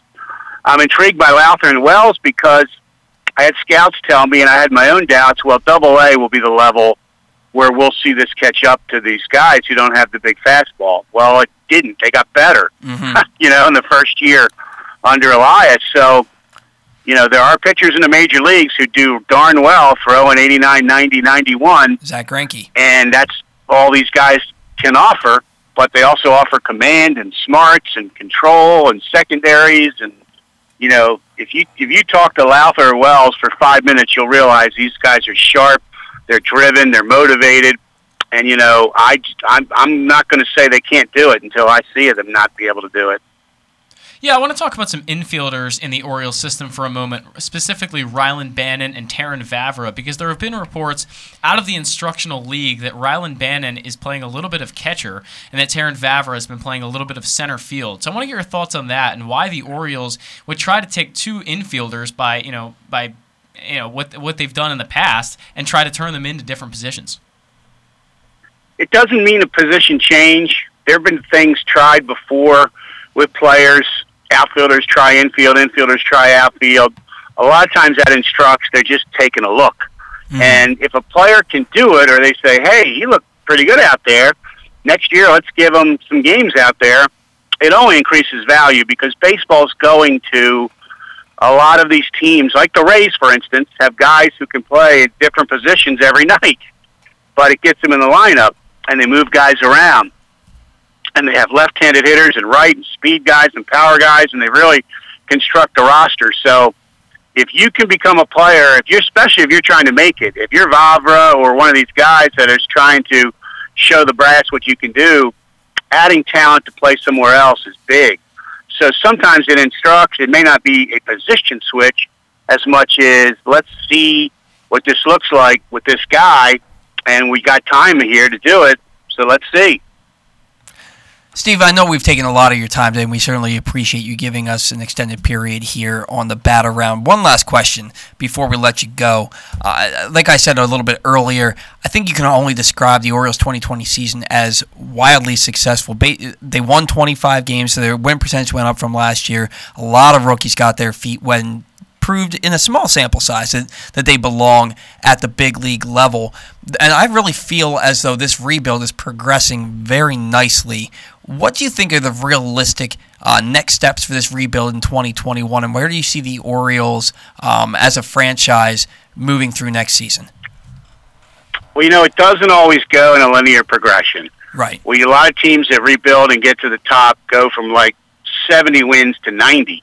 It usually doesn't go 70, 80, 90, 95. Now you win the World Series. But I do think 500 is a nice goal to think about.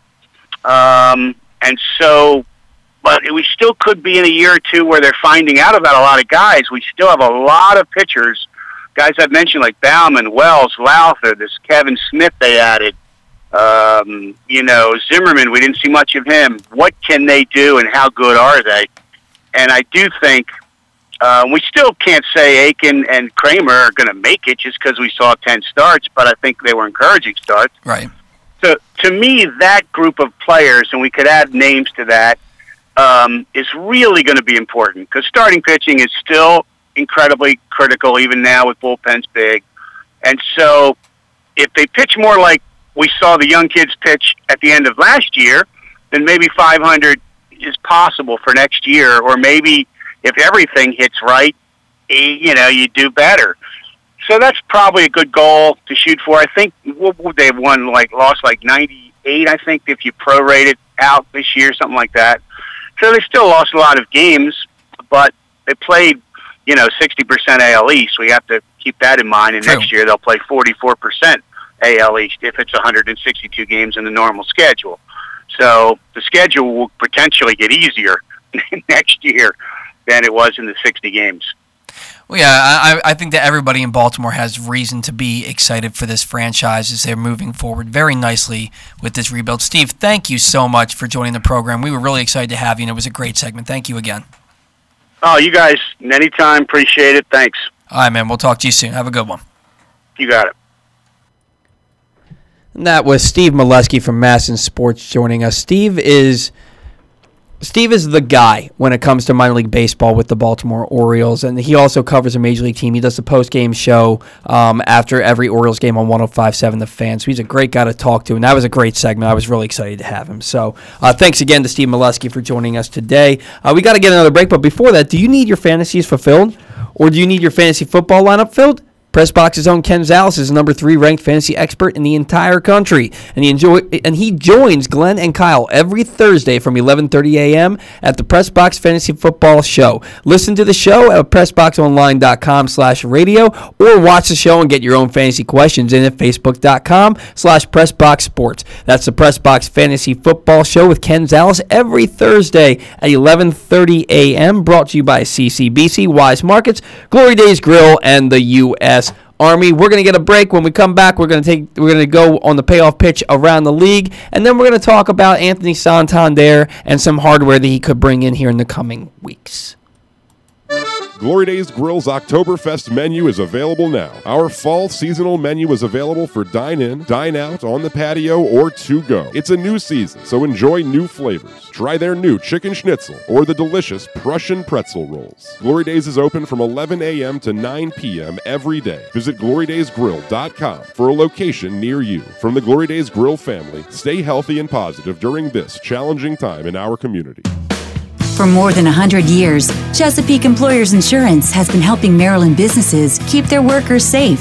With competitive pricing and an AM Best A- financial strength rating, it's no surprise that Chesapeake Employers is Maryland's largest writer of workers' comp insurance. At the end of every workday, someone's waiting for your safe return.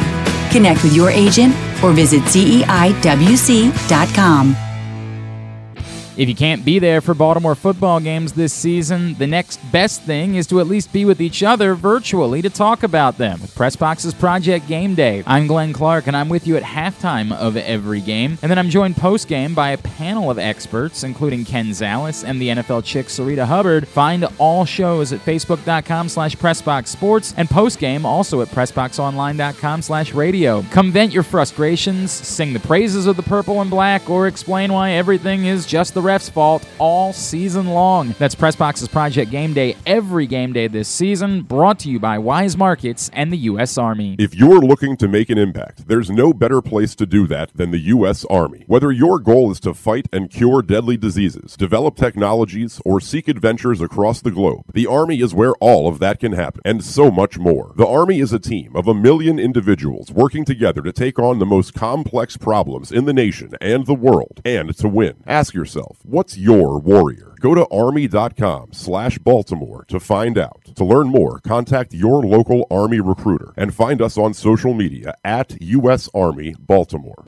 Hey, Dad, can we try one of those hoagie things? Sorry, son. We aren't hoagie people. What do you mean? Son, we're Royal Farm sub people, like my daddy was, and his daddy before him, like you and me, and all the folks we know. Gee, Dad, I never thought about it like that. So you're saying hoagie people are...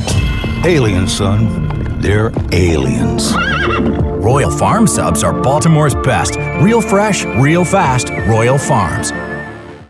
The biggest pro wrestling stars today and all time all have one thing in common. You've heard them on Jobbing Out. Brett the Hitman Hart. It's good to be on the show. Adam Cole. How are you guys doing today? Matt Riddle. Yeah, man. Thanks, man. Broken Matt Hardy. Excellent. The bad guy, Scott Hogg. Hey, yo. Keith Lee. Appreciate you guys having me, man. Bill Goldberg. My pleasure. Charlotte. Thank you so much for having me. Mick Foley is with us. This is the greatest name for a wrestling show I've ever heard. MJF. I'm glad you're happy I'm on this show because I'm freaking miserable. Le champion. Chris Jericho. Le champion. AJ, Aaron, Brandon, and Glenn are talking pro wrestling every week on Jobbing Out. Find it at PressBoxOnline.com/radio, iTunes, and SoundCloud.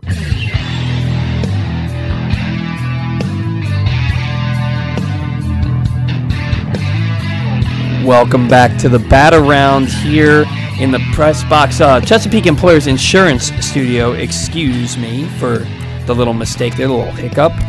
And if you look now to my left, you'll see Zack modeling one of our neck gaiters. And since masks are a part of our lives now, and probably will be for a while, we might as well wear masks to celebrate our hometown and teams and athletes we love. PressBox is offering 3 different types of home team masks, including a purple and orange Maryland flag pattern 20-inch neck gaiter, like I said, that Zack is modeling over here, plus a Celebrate 8 purple neck gaiter honoring the MVP quarterback, and an over-the-ear 2-ply Maryland flag mask featuring a faded version of the iconic state flag. It is important to note that these are decorative masks. They are not CDC approved, but they're perfect for hanging out and watching games this fall while you're supporting your teams and being respectful of those around you. Get your masks right now at PressBoxOnline.com/masks. That's PressBoxOnline.com/masks to get yours now. And now we take you to the payoff pitch around the league. Walker Buehler struck out 10 over 6 innings, while Mookie Betts, Justin Turner, and Max Muncy contributed 2 hits apiece to pace the offense as the Dodgers took what feels like a commanding 2-1 series lead with a 6-2 victory over the Rays Friday night. And now Zack is going to take us through the rest of the World Series. All right, so we've got a game on Saturday, Sunday, Monday, Tuesday, and then Wednesday, obviously, if needed, for the last couple, and they're all at 8:08 p.m., and of course on Fox. So tonight's pitching matchup, we have a pretty good one. It's Julio Urias versus Ryan Yarbrough, and then there's been one announced starter for the whole rest of the series, and that is Clayton Kershaw for the Dodgers on Sunday, October 25th. So a whole week of World Series action coming up if it decides to go that long. One correction for you there. There is no game on Monday. That would make it an 8-game series otherwise. But no game on Monday. There might not be a game on Tuesday or Wednesday either if the Dodgers win today. And tomorrow they'll win the series 4-1. I honestly think that could happen because I do believe that the Dodgers are the better team. However, I think that with the Rays having Yarbrough go against Urias today, is it Urias or Urias? I'm going to go with Urias. I said it both ways. But Yeah, I've said it both ways, too. Urias. It's probably Urias. Yarborough versus Urias, and I think Yarborough has the edge in what's going to amount to a bullpen game for both teams. I think it really amounts to which opener goes the longest, because these are number 2 and number 3 ranked bullpens in all of baseball heading into the postseason. Going to be a good one tonight. Another fall classic matchup for the ages. Hopefully, it's a little bit closer than games 1 and game 3. Now, the Orioles, we've talked about them a couple of times. We talked about them a little bit with Steve Melewski. Anthony Santander is a finalist for the American League Gold Glove Award in right field. Kind of a surprise, along with the other 2 candidates, Joey Gallo and Clint Frazier. And Clint Frazier. To me, for Anthony Santander, this is a continuance of his ascension into one of the better players in the league. I actually said on Twitter just before this season started that I thought that Anthony Santander would be the best player to come out of this rebuild for the Orioles, not named Adley Rutschman. And then he goes out there, has an 18-game hitting streak this year, hits 11 home runs, drives in 32, and missed a month. He missed a month. He only got in 37 games, and he put up those numbers. When he went on the IL, he was leading the majors in extra base hits. This is a star in the making, but he's got to stay healthy. He's missed the last month of each of the last 2 seasons, which were both really his only 2 seasons with an extended look at the major league level. And you got to wonder, why was Cleveland willing to give up on him? You asked me this during the week. It had to be he had never played above single A. Well, that was part of it, but he also had some really bad injuries. I know the shoulder and the elbow were 2 injuries he had while he was with Cleveland, so I think that was a big part of it and the reason they ended up leaving him unprotected. I also think that they probably didn't expect anyone to claim him just because the Rule 5 draft, usually a lot of teams pass. The Orioles have always been very, very active in the Rule 5 draft, many, many guys over the years, but they did pick up Anthony Santander, and there was another pickup they made who is now long out of the organization. But Cleveland, he hit really well for them in the minors. He was amazing for them, and Anthony Santander looked like a possibly star in the making for Cleveland. But those injuries, they left him unprotected, and he didn't progress probably as quickly as they thought he would have, and that's why he ended up falling to the Orioles in the Rule 5. Well, yeah, he still has never played. That's not true because he played in the minors for the Orioles, but with the Indians, he never played Double-A. He never played Triple-A. In 2016, he hit .290. With 20 homers and 95 RBIs for their single-A ball club. But like you said, it was his first healthy season in 4 seasons in that organization. The injury concerns have not gone away here in Baltimore, but he was a top 30 prospect for the Indians, looking like a stud player. When that dude hits a home run, he gets this look on his face that he's the best player in the game. I'm not saying he looks like the best player in the game. He looks like he thinks he's the best player in the game. And I love that. I love that swagger that he brings. And for all intents and purposes, he's a really good person, too. And he learned English all on his own. When he came to the Orioles organization, he did not speak a word of English. And now he speaks it fluently, and he did that all on his own, which is absolutely fantastic to have the ability to do that, especially when you consider that English is the hardest language in the world to learn. Again, needs to prove that he can stay healthy. The Rule 5 is the ultimate of crapshoots, right? You look at the Orioles, and I feel like they've made a pick in the Rule 5 draft every year for 30 years, right? The best that they've gotten was Ryan Flaherty, who was a utility player here for about 5-6 years. He's now not playing, but he's a coach in the San Diego Padres organization, a major league coach. A lot of people think that he's going to turn into a solid major league manager one day. The other guy, T.J. McFarland, was a Rule 5 pick for the Orioles, I believe, in 2012, and he's still pitching. He pitched for the Oakland Athletics. Actually had 2 scoreless appearances in the postseason for them this year. But other than that, there's not really anybody that the Orioles have picked that have been noteworthy. And really, there's only a handful of players who have been Rule 5 picks who are noteworthy all time. You look at Josh Hamilton. He was 2010 American League MVP. Johan Santana was a Rule 5 pick. Won 2 Cy Young Awards in the American League, 2004 and 2006. Dan Uggla, 3-time All-Star. He had 30 homers in 5 straight seasons at one point. Odubel Herrera, one-time All-Star, career batting average of .276. He had a 25 steal season. And then you have Shane Victorino, the flying Hawaiian, maybe one of the more successful ones, led the NL in triples twice, 2-time All-Star, and he won 2 World Series championships, one with the Phillies, one with the Red Sox in his 12-year career. But that's really it. That's really it for Rule 5 picks. Santander has a chance to place himself amongst those names as one of the best Rule 5 picks all time, again, if he can stay healthy. Yeah, there's one Rule 5 pick that I'm not a huge fan of, but it was Joey Rickard back a few years ago for the Orioles. And, he made sort of an impact, but obviously nowhere near what Anthony Santander has done for them so far. And Santander, I want to talk about his work ethic a little bit, because this is a guy who really didn't play a great right field. The first few years for the Orioles, he was never known as a right field, master back in the minor leagues for either of the two franchises. So he really turned himself into a premier defensive outfielder, which is just insane. And like you said, he learned the English language.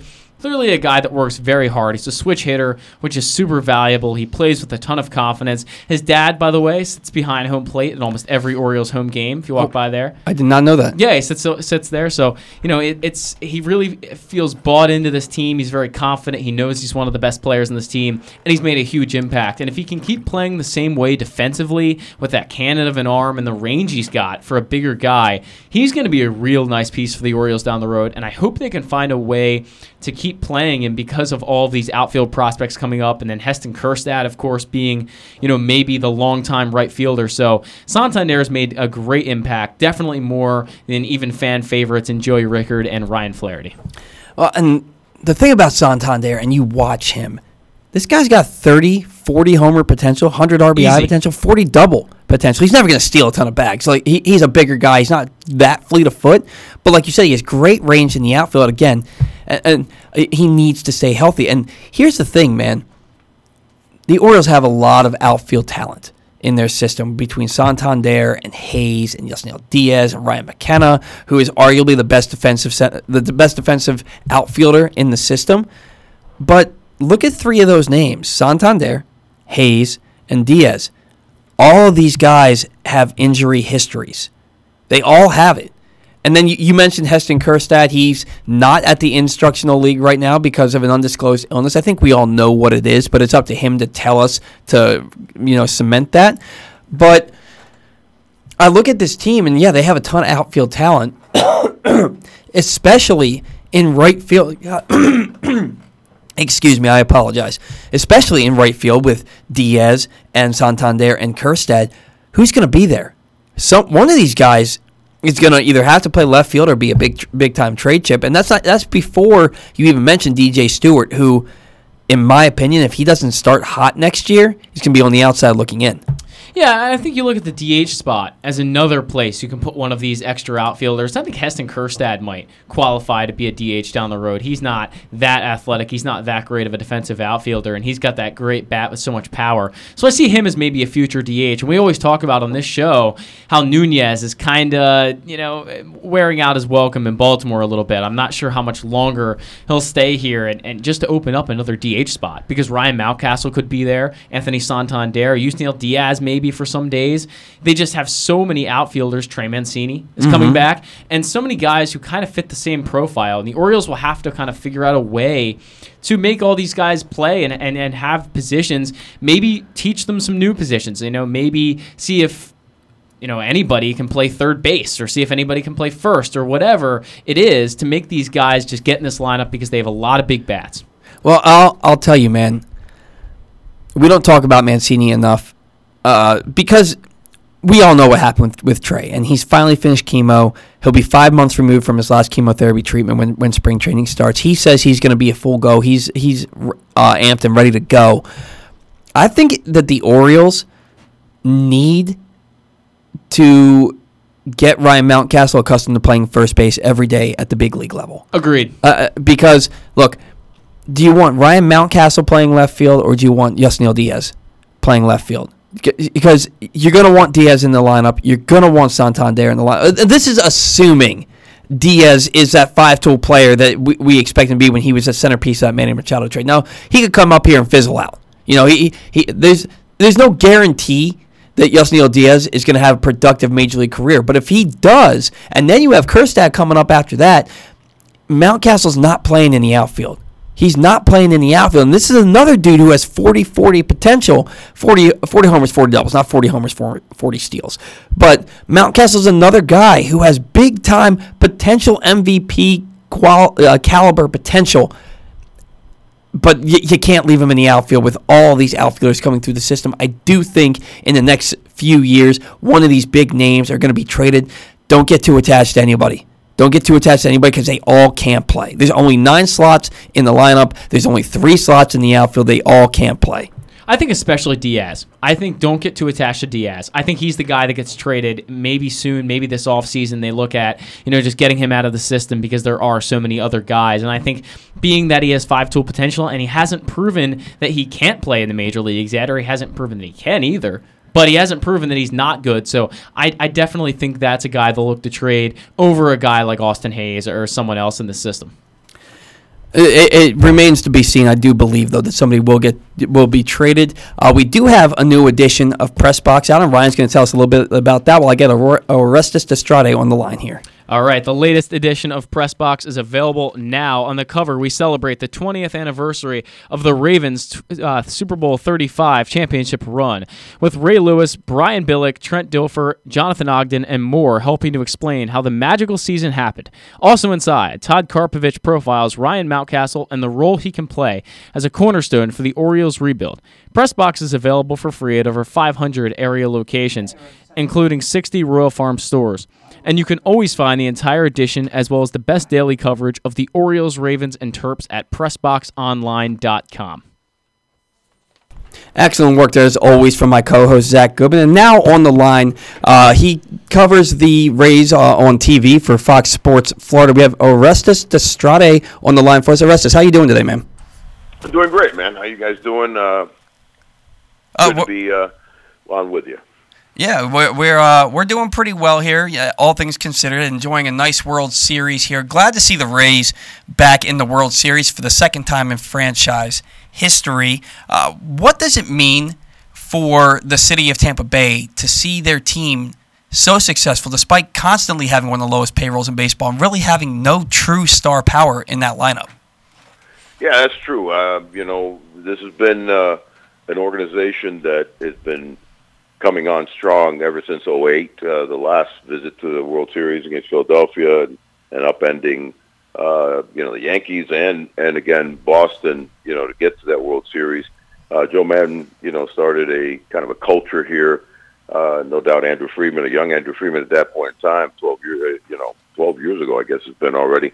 Now he's over with you guys, with the Dodgers, but I think that, it's continued on and kind of the baton's been passed on to the likes of Eric Neander and obviously the field manager and Kevin Cash who's done a phenomenal job. And that culture has kind of been mainly about building, a positive attitude.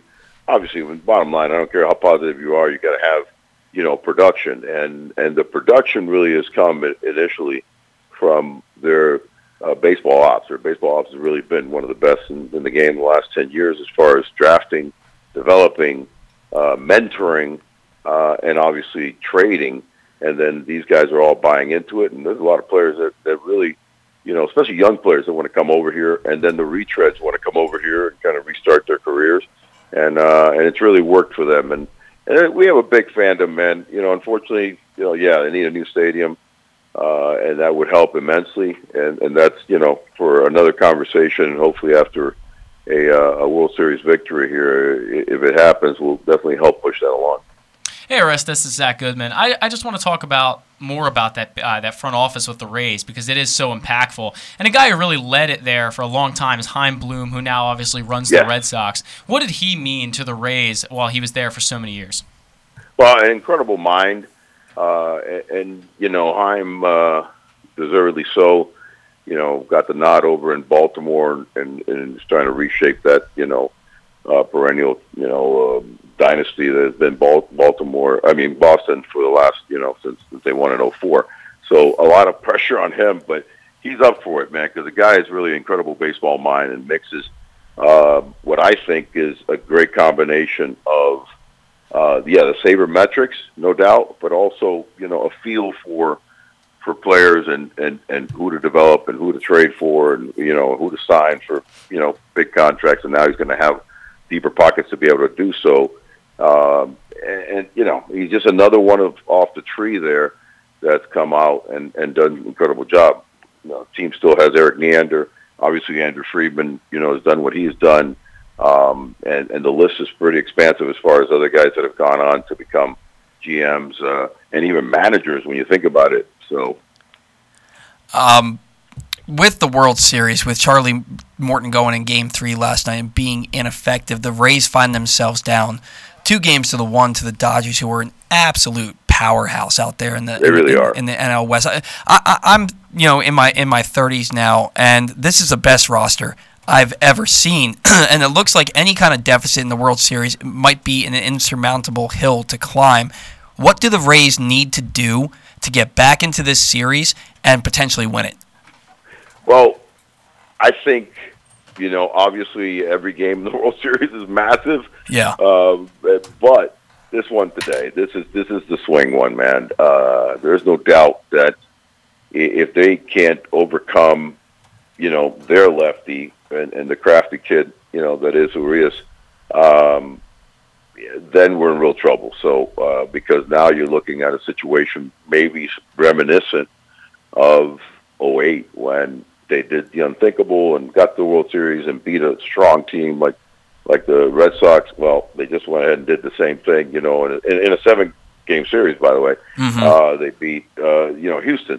And then Philadelphia was much stronger than them. But at that point, you got to play it on the field. So I think even the Rays back then, a couple of things gone their way, you wouldn't be surprised if they had won. Same thing here. There's no doubt that the Dodgers, especially offensively, are the better team and the class team, an experienced team. How many guys? I think they have at least a dozen guys that have been, involved in the World Series these last few years that they've been involved in it. So that bodes very big. Nevertheless, it's the guy tonight, and I said it before Game 1. Was going to be the key guy, and that's Ryan Yarbrough. If Yarbs can come out and do what he's done, second half of last year and pretty much, most of this truncated season, then he kind of becomes the equalizer, literally equalizes it at 2-2, and then you get an opportunity to get back to a Glasnow, get back to a Snell, and challenge these guys. But if he can't, man, it's going to be an uphill climb.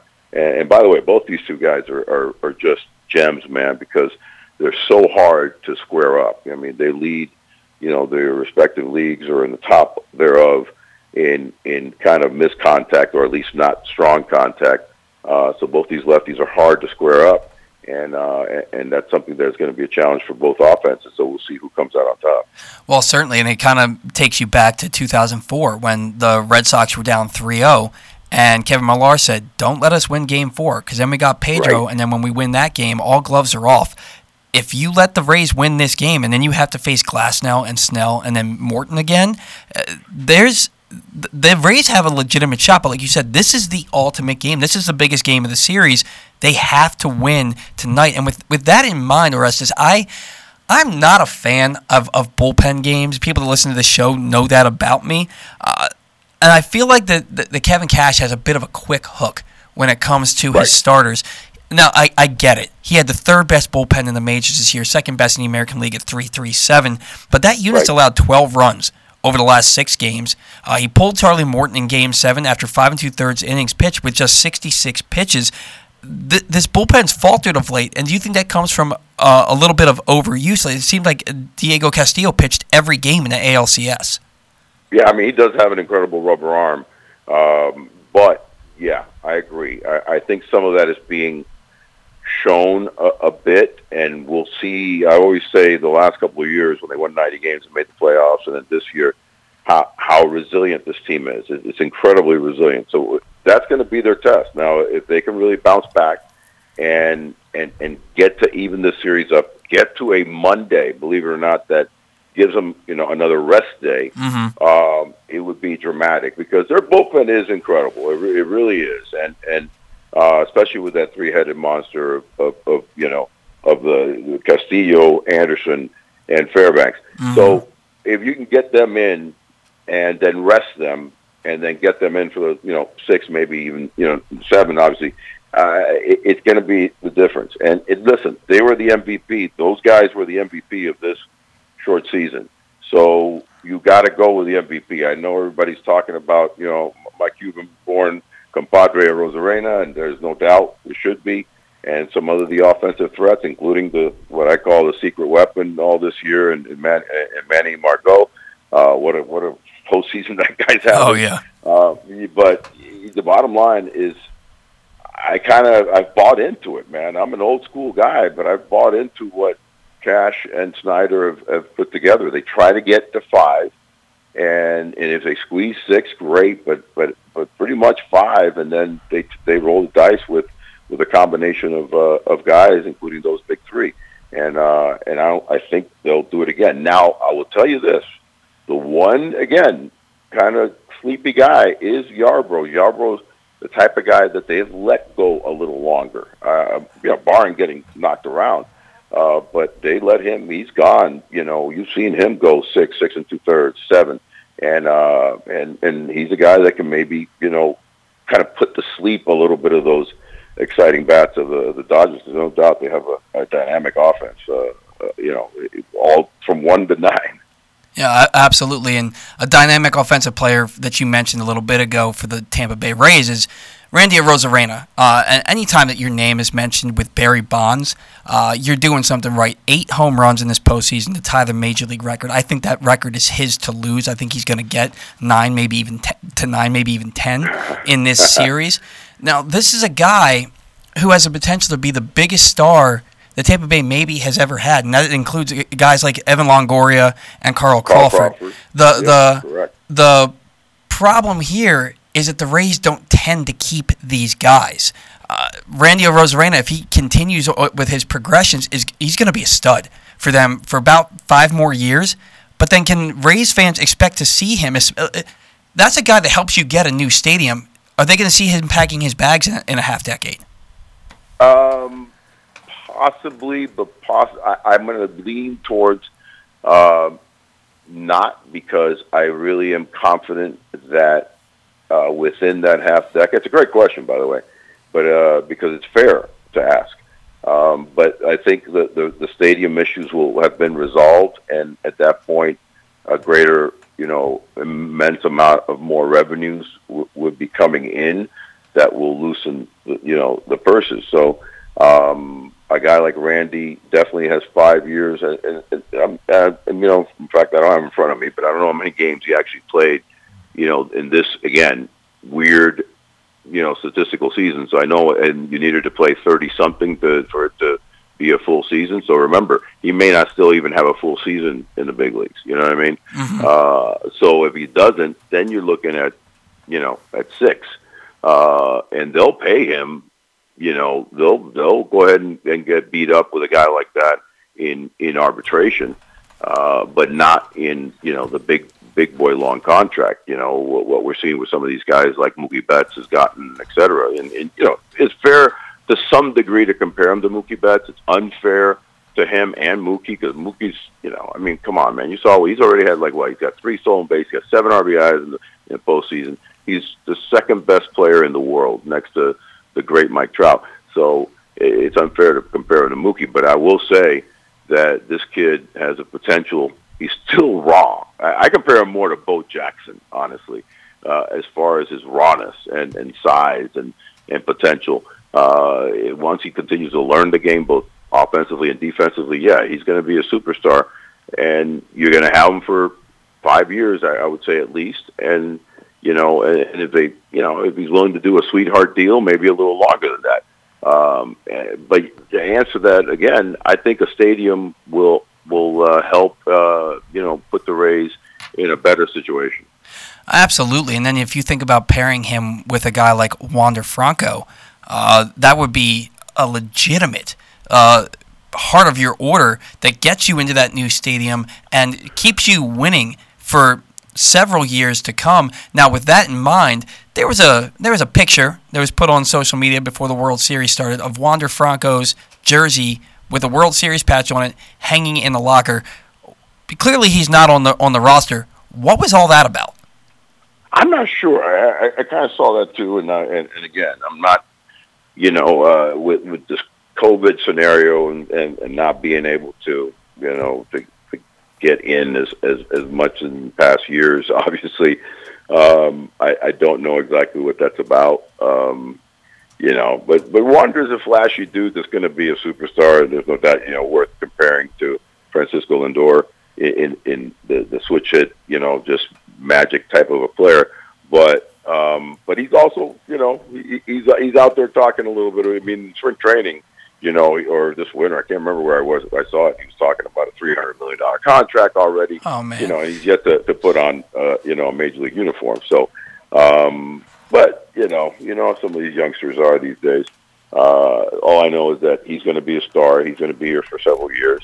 And Brandon Lau is going to be a star for several years. He's tied up for a bit with a sweetheart deal. Former Maryland Terp. Yeah, that's right. And what is it? Fear the Turtle. Absolutely. Yeah. And then you've got a guy like Austin Meadows, who this year's been slowed with getting COVID and a few other nicky little injuries. But he's a stud. You really you almost forget about him, but he's going to have a fine year when he's 100% next year, hopefully. So they've got like that 4-pack right there of Rosarena and Wander and Lau and my boy Austin Meadows is going to be here for 4 to 5, maybe 6 years, and it's going to be something to watch. So a move I kind of questioned over the offseason was Jose Martinez obviously getting traded with Randy Arozarena to the Rays, and then the Rays traded Martinez right back to the Cubs. What do you think they lost when they traded Martinez back to the Cubs? Could they have used that extra bat here in this postseason? No. Honestly, I thought that whole thing was, again, one of these like incredibly well-calculated moves by the Rays. They got Martinez for the bit of time. The real key to that trade all along was Randy Arozarena, and they gave up. They gave up a number 1 pick that I think you're going to see shine in Matthew Lebertar, the big 6'6" lefty. So he's 19 years old. He's going to be a stud. So they gave up something to get something. But the bottom line is that the Martinez deal was for a bit. Good clubhouse presence for a little bit. But when Randy was ready, and you definitely have enough other moving pieces, it's interesting what they've done, and what a lot of teams are mimicking. And if you go back and talking about World Series and heroes and former Rays heroes, the one name that should be applauded and kind of the grandfather of this nature of the game is Ben Zobrist, because Ben Zobrist is really who the Rays continue to try to find players like him. And so you think of Wendell, Brasso, a bunch of guys that we have that kind of are interchangeable, lefty, righty, play multiple positions.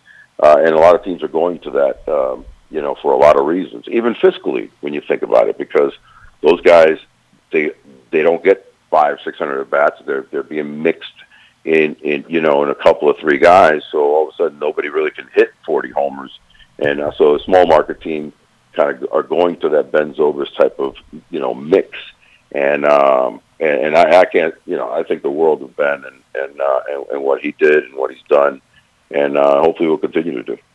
Yeah, Ben Zobrist was one of my favorite players while he was playing. That's just a guy you can put anywhere on the field, anywhere in the lineup, and he can trip. He's just the jack of all trades. To me, he's the epitome of what a baseball player should strive to be, and that's just so versatile. Geez, he's incredible, and a switch hitter on top of that. Absolutely. Not to talk about myself here, but I play in a men's 30 and over league, and my manager referred to me as his Ben Zobrist, and it was like the best compliment I've ever gotten as a baseball player. It really is. Think about it, man. This guy, and he showed it in 15 and in 16, for 2 different teams, and World Series hero, and a consummate professional. So, Yeah. I mean, a lot of teams are trying to, without really saying it, but that's the type of player that they continue to try to find. Oh yeah, and the guy's like you said, a 2-time World Series hero, so phenomenal player in Ben Zobrist. Now with the Rays, their fans they've seen a lot of success. They've seen players like Ben Zobrist and Carl Crawford and now Randy Arozarena. They've seen this team post just 4 losing records since 2008. After having not posted a single winning record from 1998 through 2007. Yet 6 playoff appearances, 2 World Series appearances, yet the fans don't come to the ballpark. No. And it's hard. It's got and we in Baltimore, we get that because fans don't come to our ballpark either, but for a very different reason. Our team hasn't been very good, So my question here for you, Orestes, is do the Rays need to win a World Series to get that fan base? Is it enough for them to just make it to the playoffs now, or do they need to win that World Series now? Here's the enigma and of the Tampa Rays fandom. It's huge in Tampa Bay. I'll give you an example of how big it is. This was I think it was about 2 or 3 years ago. They did a survey of the most known commodity in the Tampa Bay area. Like they were just asking people what you associate Tampa Bay with. And number 1 was Publix. Okay, because Publix, if you know the area down here, it was created and headquartered still in Lakeland, Florida, which is right up the road. Kind of almost a part of Tampa Bay to some degree, and in between Tampa and Orlando. And the second was the Rays, and not the Bucks, not the Lightning. So we are beloved. We are just, they don't come to the ballpark. And remember, I think baseball has taken a turn over the last decade or so that you have to, yes, have a winning product, but you have to have an attractive scenario on top of that. And I don't just mean a new ballpark, but things around the ballpark. There's got to be an entertainment type thing. Because remember, baseball is not football where you tailgate and it's only once a week. You can put a football stadium in Poughkeepsie and people are going to come because you can put an NFL team there and they're going to come because it's once a week and they prepare for it and it's an event. You don't even need to put anything around that football stadium, just the stadium. But in baseball now, because of so many different things that people can do and get involved with and stream, and so and again, not to pat our own backs, but we're one of the most watched Fox Sports Net, the FSN, in their 18 that they have. So we get the highest numbers. People watch us when they go on the road. Man, they're glued to the broadcast.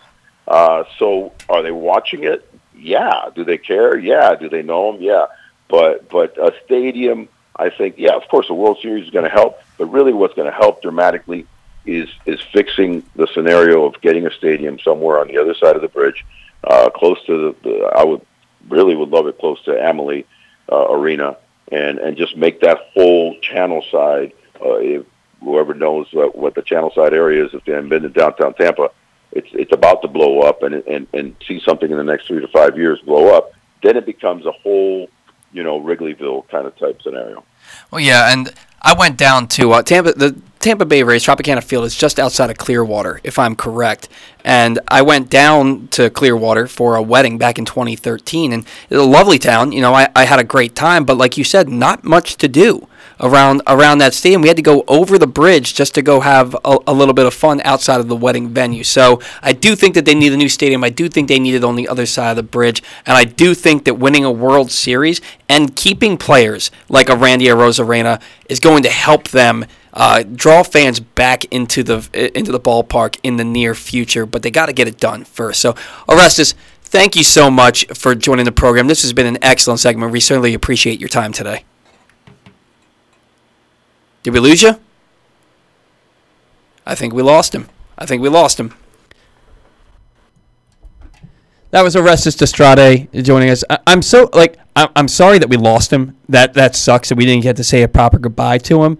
But I'm glad that we lost him at the end because it's definitely better. Oh my dude, that was awesome. That was awesome. And little Sylvester Stallone to his voice. Did you catch any of that? Didn't think of that, but sure. I mean, I guess if you look at it after that, sure. No, and without the speech impediment, just the tone and the deepness of the voice and all that. But man, what a great guest! What a great segment! I'm gonna have to shoot him a text and let him know that we lost the call, but we were at the end anyway. All right, guys, we got to get another break.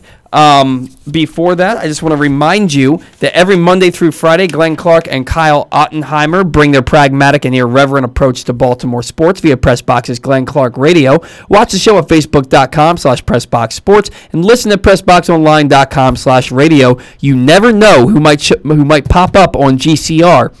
This week, the guys caught up with Ravens tight end Nick Boyle and wide receiver James Prochet, plus former Raven Derek Mason, former Oriole Jerry Hairston, and more. Find those interviews today in the Glenn Clark Radio Week in Review feature at PressBoxOnline.com. And also remember that if you can't be there for Baltimore football games this season, the next best thing is to at least be with each other virtually to talk about them with PressBox's Project Game Day. Glenn Clark is with you at halftime of every game, and he's joined post-game by a panel of experts, which will include Ken Zales and the NFL chick, Sarita Hubbard. Find all shows at Facebook.com/PressBoxSports and postgame at PressBoxOnline.com/radio. Come vent your frustrations, sing the praises of the purple and black, or explain why everything is the ref's fault all season long. No show tomorrow with the Ravens on the bye, but Glenn and Rita are with you next Sunday for the massive, and it is massive, Pittsburgh-Baltimore rivalry battle. That's PressBox's Project Game Day. Every game day this season brought to you by Wise Markets and the U.S. Army. A little late in the show, but we're getting our final break, and then we'll be back to close things out here on the Bat Around. Since masks are a part of our lives now and probably will be for a while, we might as well wear masks that celebrate our hometown and the teams and athletes we love. PressBox is offering 3 different types of masks, including a purple and orange Maryland flag pattern 20-inch net gaiter, plus a Celebrate 8 purple net gaiter honoring the MVP quarterback, and an over-the-ear 2-ply Maryland flag mask featuring a faded version of the iconic state flag. These are decorative masks. They're not CDC approved, but they are perfect for hanging out and watching games this fall while supporting your favorite teams and being respectful of those around you. Get your masks right now at PressBoxOnline.com/masks. That's PressBoxOnline.com/masks to get yours now. If you're looking to make an impact, there's no better place to do that than the U.S. Army. Whether your goal is to fight and cure deadly diseases, develop technologies, or seek adventures across the globe, the Army is where all of that can happen, and so much more. The Army is a team of 1 million individuals working together to take on the most complex problems in the nation and the world, and to win. Ask yourself, what's your warrior? Go to army.com/Baltimore to find out. To learn more, contact your local Army recruiter and find us on social media at U.S. Army Baltimore. Hey, Dad, can we try one of those hoagie things? Sorry, son. We aren't hoagie people. What do you mean? Son, we're Royal Farms sub people, like my daddy was, and his daddy before him, like you and me, and all the folks we know. Gee, Dad, I never thought about it like that. So you're saying hoagie people are... Aliens, son. They're aliens. Royal Farm subs are Baltimore's best. Real fresh, real fast, Royal Farms. Need your fantasies fulfilled, or do you need your fantasy football lineup filled anyway? I'm Ken Zales, and if you missed it, I was Fantasy Pro's #3 ranked fantasy expert in the entire country last year. And I'm with you every Thursday at 11:30 a.m. for the PressBox Fantasy Football Show. Listen to the show at PressBoxOnline.com/radio, or watch the show and get your fantasy questions in at Facebook.com/PressBoxSports. That's the PressBox Fantasy Football Show with me, Ken Zales, every Thursday at 11:30 a.m. Brought to you by CCBC, Wise Markets, Glory Days Grill, and the U.S. Army. For more than 100 years, Chesapeake Employers Insurance has been helping Maryland businesses keep their workers safe.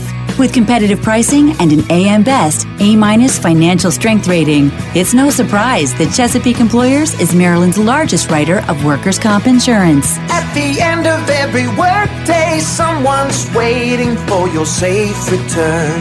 Connect with your agent or visit CEIWC.com. The latest edition of Press Box is available now. On the cover, we celebrate the 20th anniversary of the Ravens Super Bowl 35 championship run with Ray Lewis, Brian Billick, Trent Dilfer, Jonathan Ogden, and more helping to explain how the magical season happened. Also inside, Todd Karpovich profiles Ryan Mountcastle and the role he can play as a cornerstone for the Orioles rebuild. Press Box is available for free at over 500 area locations, including 60 Royal Farm stores. Also, you can always find the entire edition, as well as the best daily coverage of the Orioles, Ravens, and Terps at PressBoxOnline.com.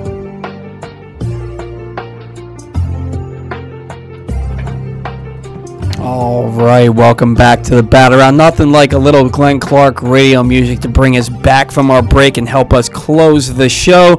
And now we get to everybody's favorite segment, although Leo Mazzoni last week and Orestes Destrade this week were up there amongst my favorites all time on this show. Everybody's favorite segment, though, Take the Rake. We each picked two players last week because the World Series was not set yet. And we weren't sure who was going to be there. So you picked a player from each American League team. I picked a player from each National League team. It ended up being you had Randy Arozarena. I had Cody Bellinger. I apologize. I always forget your pick. I always forget it every week. So I have to go back and I have to go back and look at the stats here. Cody Bellinger, since we last spoke, 4 hits in, 16 at-bats, so he's hitting 250. 2 of those hits are home runs, 2 big home runs. The one home run won the ALCS for them, and a home run in the 7th inning to give them the lead for good. The other one helped them win Game 1, a 2-run homer in the 4th inning that got so the scoring started, and they never lost that lead. So 2 big home runs there from Cody Bellinger, 4 for 16 since last Saturday. Do you have Arozarena's numbers? I do not have Arozarena's numbers, but I do have them from the World Series. I do not have them for the past 7 days. Arozarena for the World Series was 2 for 10. He hit that monster home run last night to give him 8 for the postseason, the tie record. As I said to Orestes on the program, I think that record is his. I think he's going to get to 9, maybe 10, maybe even 11. Let me look up his game logs here real quick. Since the 17th, he's only played in 4 games, so he has 3 for 14, but he has 2 home runs as well. 3 for 14 is worse. It's a little lower than 250. It's a little lower than 250. Dude, I hate to do it. I think I got to win here. I think I got to win here because, look, Arozarena's home run came in garbage time last night. It was in the 9th inning in a 6-1 ball game. They made it 6-2. That was the final score. Cody Bellinger's home runs were huge. They were monster home runs. The one won the NLCS. The other one kickstarted that Dodgers offense and led them to an 8-3 win in Game 1 of the World Series. I don't like to give myself victories, but I'm taking this one. I agree. I think I take Bellinger as well. Yeah, so that means that I get to pick first for potentially the last 2 games, but potentially the last 4 games. And I can't pick Bellinger again, and I really, really want to. Really want to.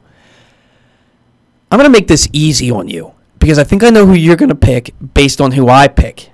I'm taking Corey Seager. He had a big ALCS. He was the NLCS. He was the NLCS MVP. So I'm taking Corey Seager this week, and I think that means I know who you're going to take. I'm going to take Mookie Betts. Yeah, you have to. I left him out there for you. He's been real hot. I mean, you can't not take him right now. He's just hitting the cover off the ball. 1,012 OPS in this World Series right now. Got to take Mookie Betts. Yeah, and it's a great choice. I'm feeling Corey Seager. Corey Seager was a stud rookie of the year. It was an MVP conversation, and then he needed Tommy John surgery, which was really the reason that Manny Machado ended up in L.A. in 2018. Last year was his comeback season. He hit 40 doubles, but the power wasn't there as far as the home runs are concerned. He is fully back to being who he was before the Tommy John surgery, and Corey Seager's going to have a monster end to this World Series. that's going to do it for the baseball portion of the Bat Around today. Thank you so much for tuning in. Ravens are on a bye this week, so we're not going to get too much into it. We'll talk about the Steelers matchup next week at the end of the show. But this Ravens game against the Eagles, it was 30-28. That score was a lot closer than that game actually was. The Ravens were up 24-6 to start the fourth quarter. That game, in my opinion, even when they scored the touchdown to put them a 2-point conversion away from tying, it was never in question to me. It was never in question to me. Miles Sanders had that long run where the fumble was forced and they ended up scoring on a fumble recovery. They had, in my opinion, one of the most garbage touchdowns ever scored against the Ravens on that touchdown pass that pulled them within one score, where Marlon Humphrey and Marlon Humphrey just looked flat-footed, and Marcus Peters jumped too soon, and the ball went over the tip of his fingers. It was an easy touchdown for the Eagles. I think that the Ravens played back on their heels a little bit because they had such a big lead. Offense still left a lot to be desired, but what I did see, and I'm sorry, I know you want to have a chance to talk. I apologize. What I did see from the Ravens offense in the second half was Lamar looked more like the player in the second half that he was last year, where he took that game over. He had some big runs. He looked a lot more accurate on his passes than he did in the first half. I think they went into halftime, and I think he said, you know what, enough's enough. I'm taking over. He iced the game with that 20-yard run in the fourth quarter to give them a first down and take away all hopes for the Philadelphia Eagles. So, close win, had a lot of people on the edge of their seats. Not me. Again, for me, game was never in doubt.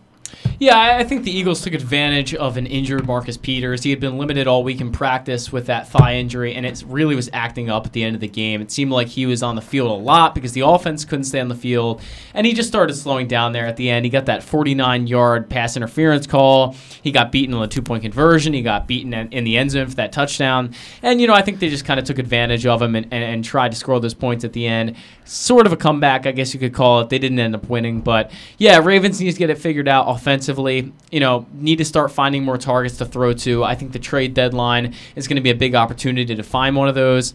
Lamar has looked okay. I thought he looked better in that Eagles game than he had in the past few. So, just got to keep being accurate. I hope he keeps running the ball. It's better if they just keep running the ball with Lamar, give it to him on the read option, and just let him run, because that's where they find their success. And that's what they did last year, 1,000-yard rusher. So, the Ravens will get it figured out. I'm confident in that. Yannick Ngakoue, new addition to the Raven defense. Mm-hmm. They're going to put up a tough fight against the Steelers. It's going to be a really nice addition to this defense when you have Yannick Ngakoue on one side and Judon on the other. You can't double anybody because one of them is going to be running free if you do that. Really big move for the Ravens. The Ravens took off after the bye week last year. I expect more of the same. Going to be a big matchup with the Titans. With the Steelers next Sunday. I honestly don't know who I'm rooting for tomorrow between the Steelers and the Titans. Titans. You're saying Titans, but I look at it.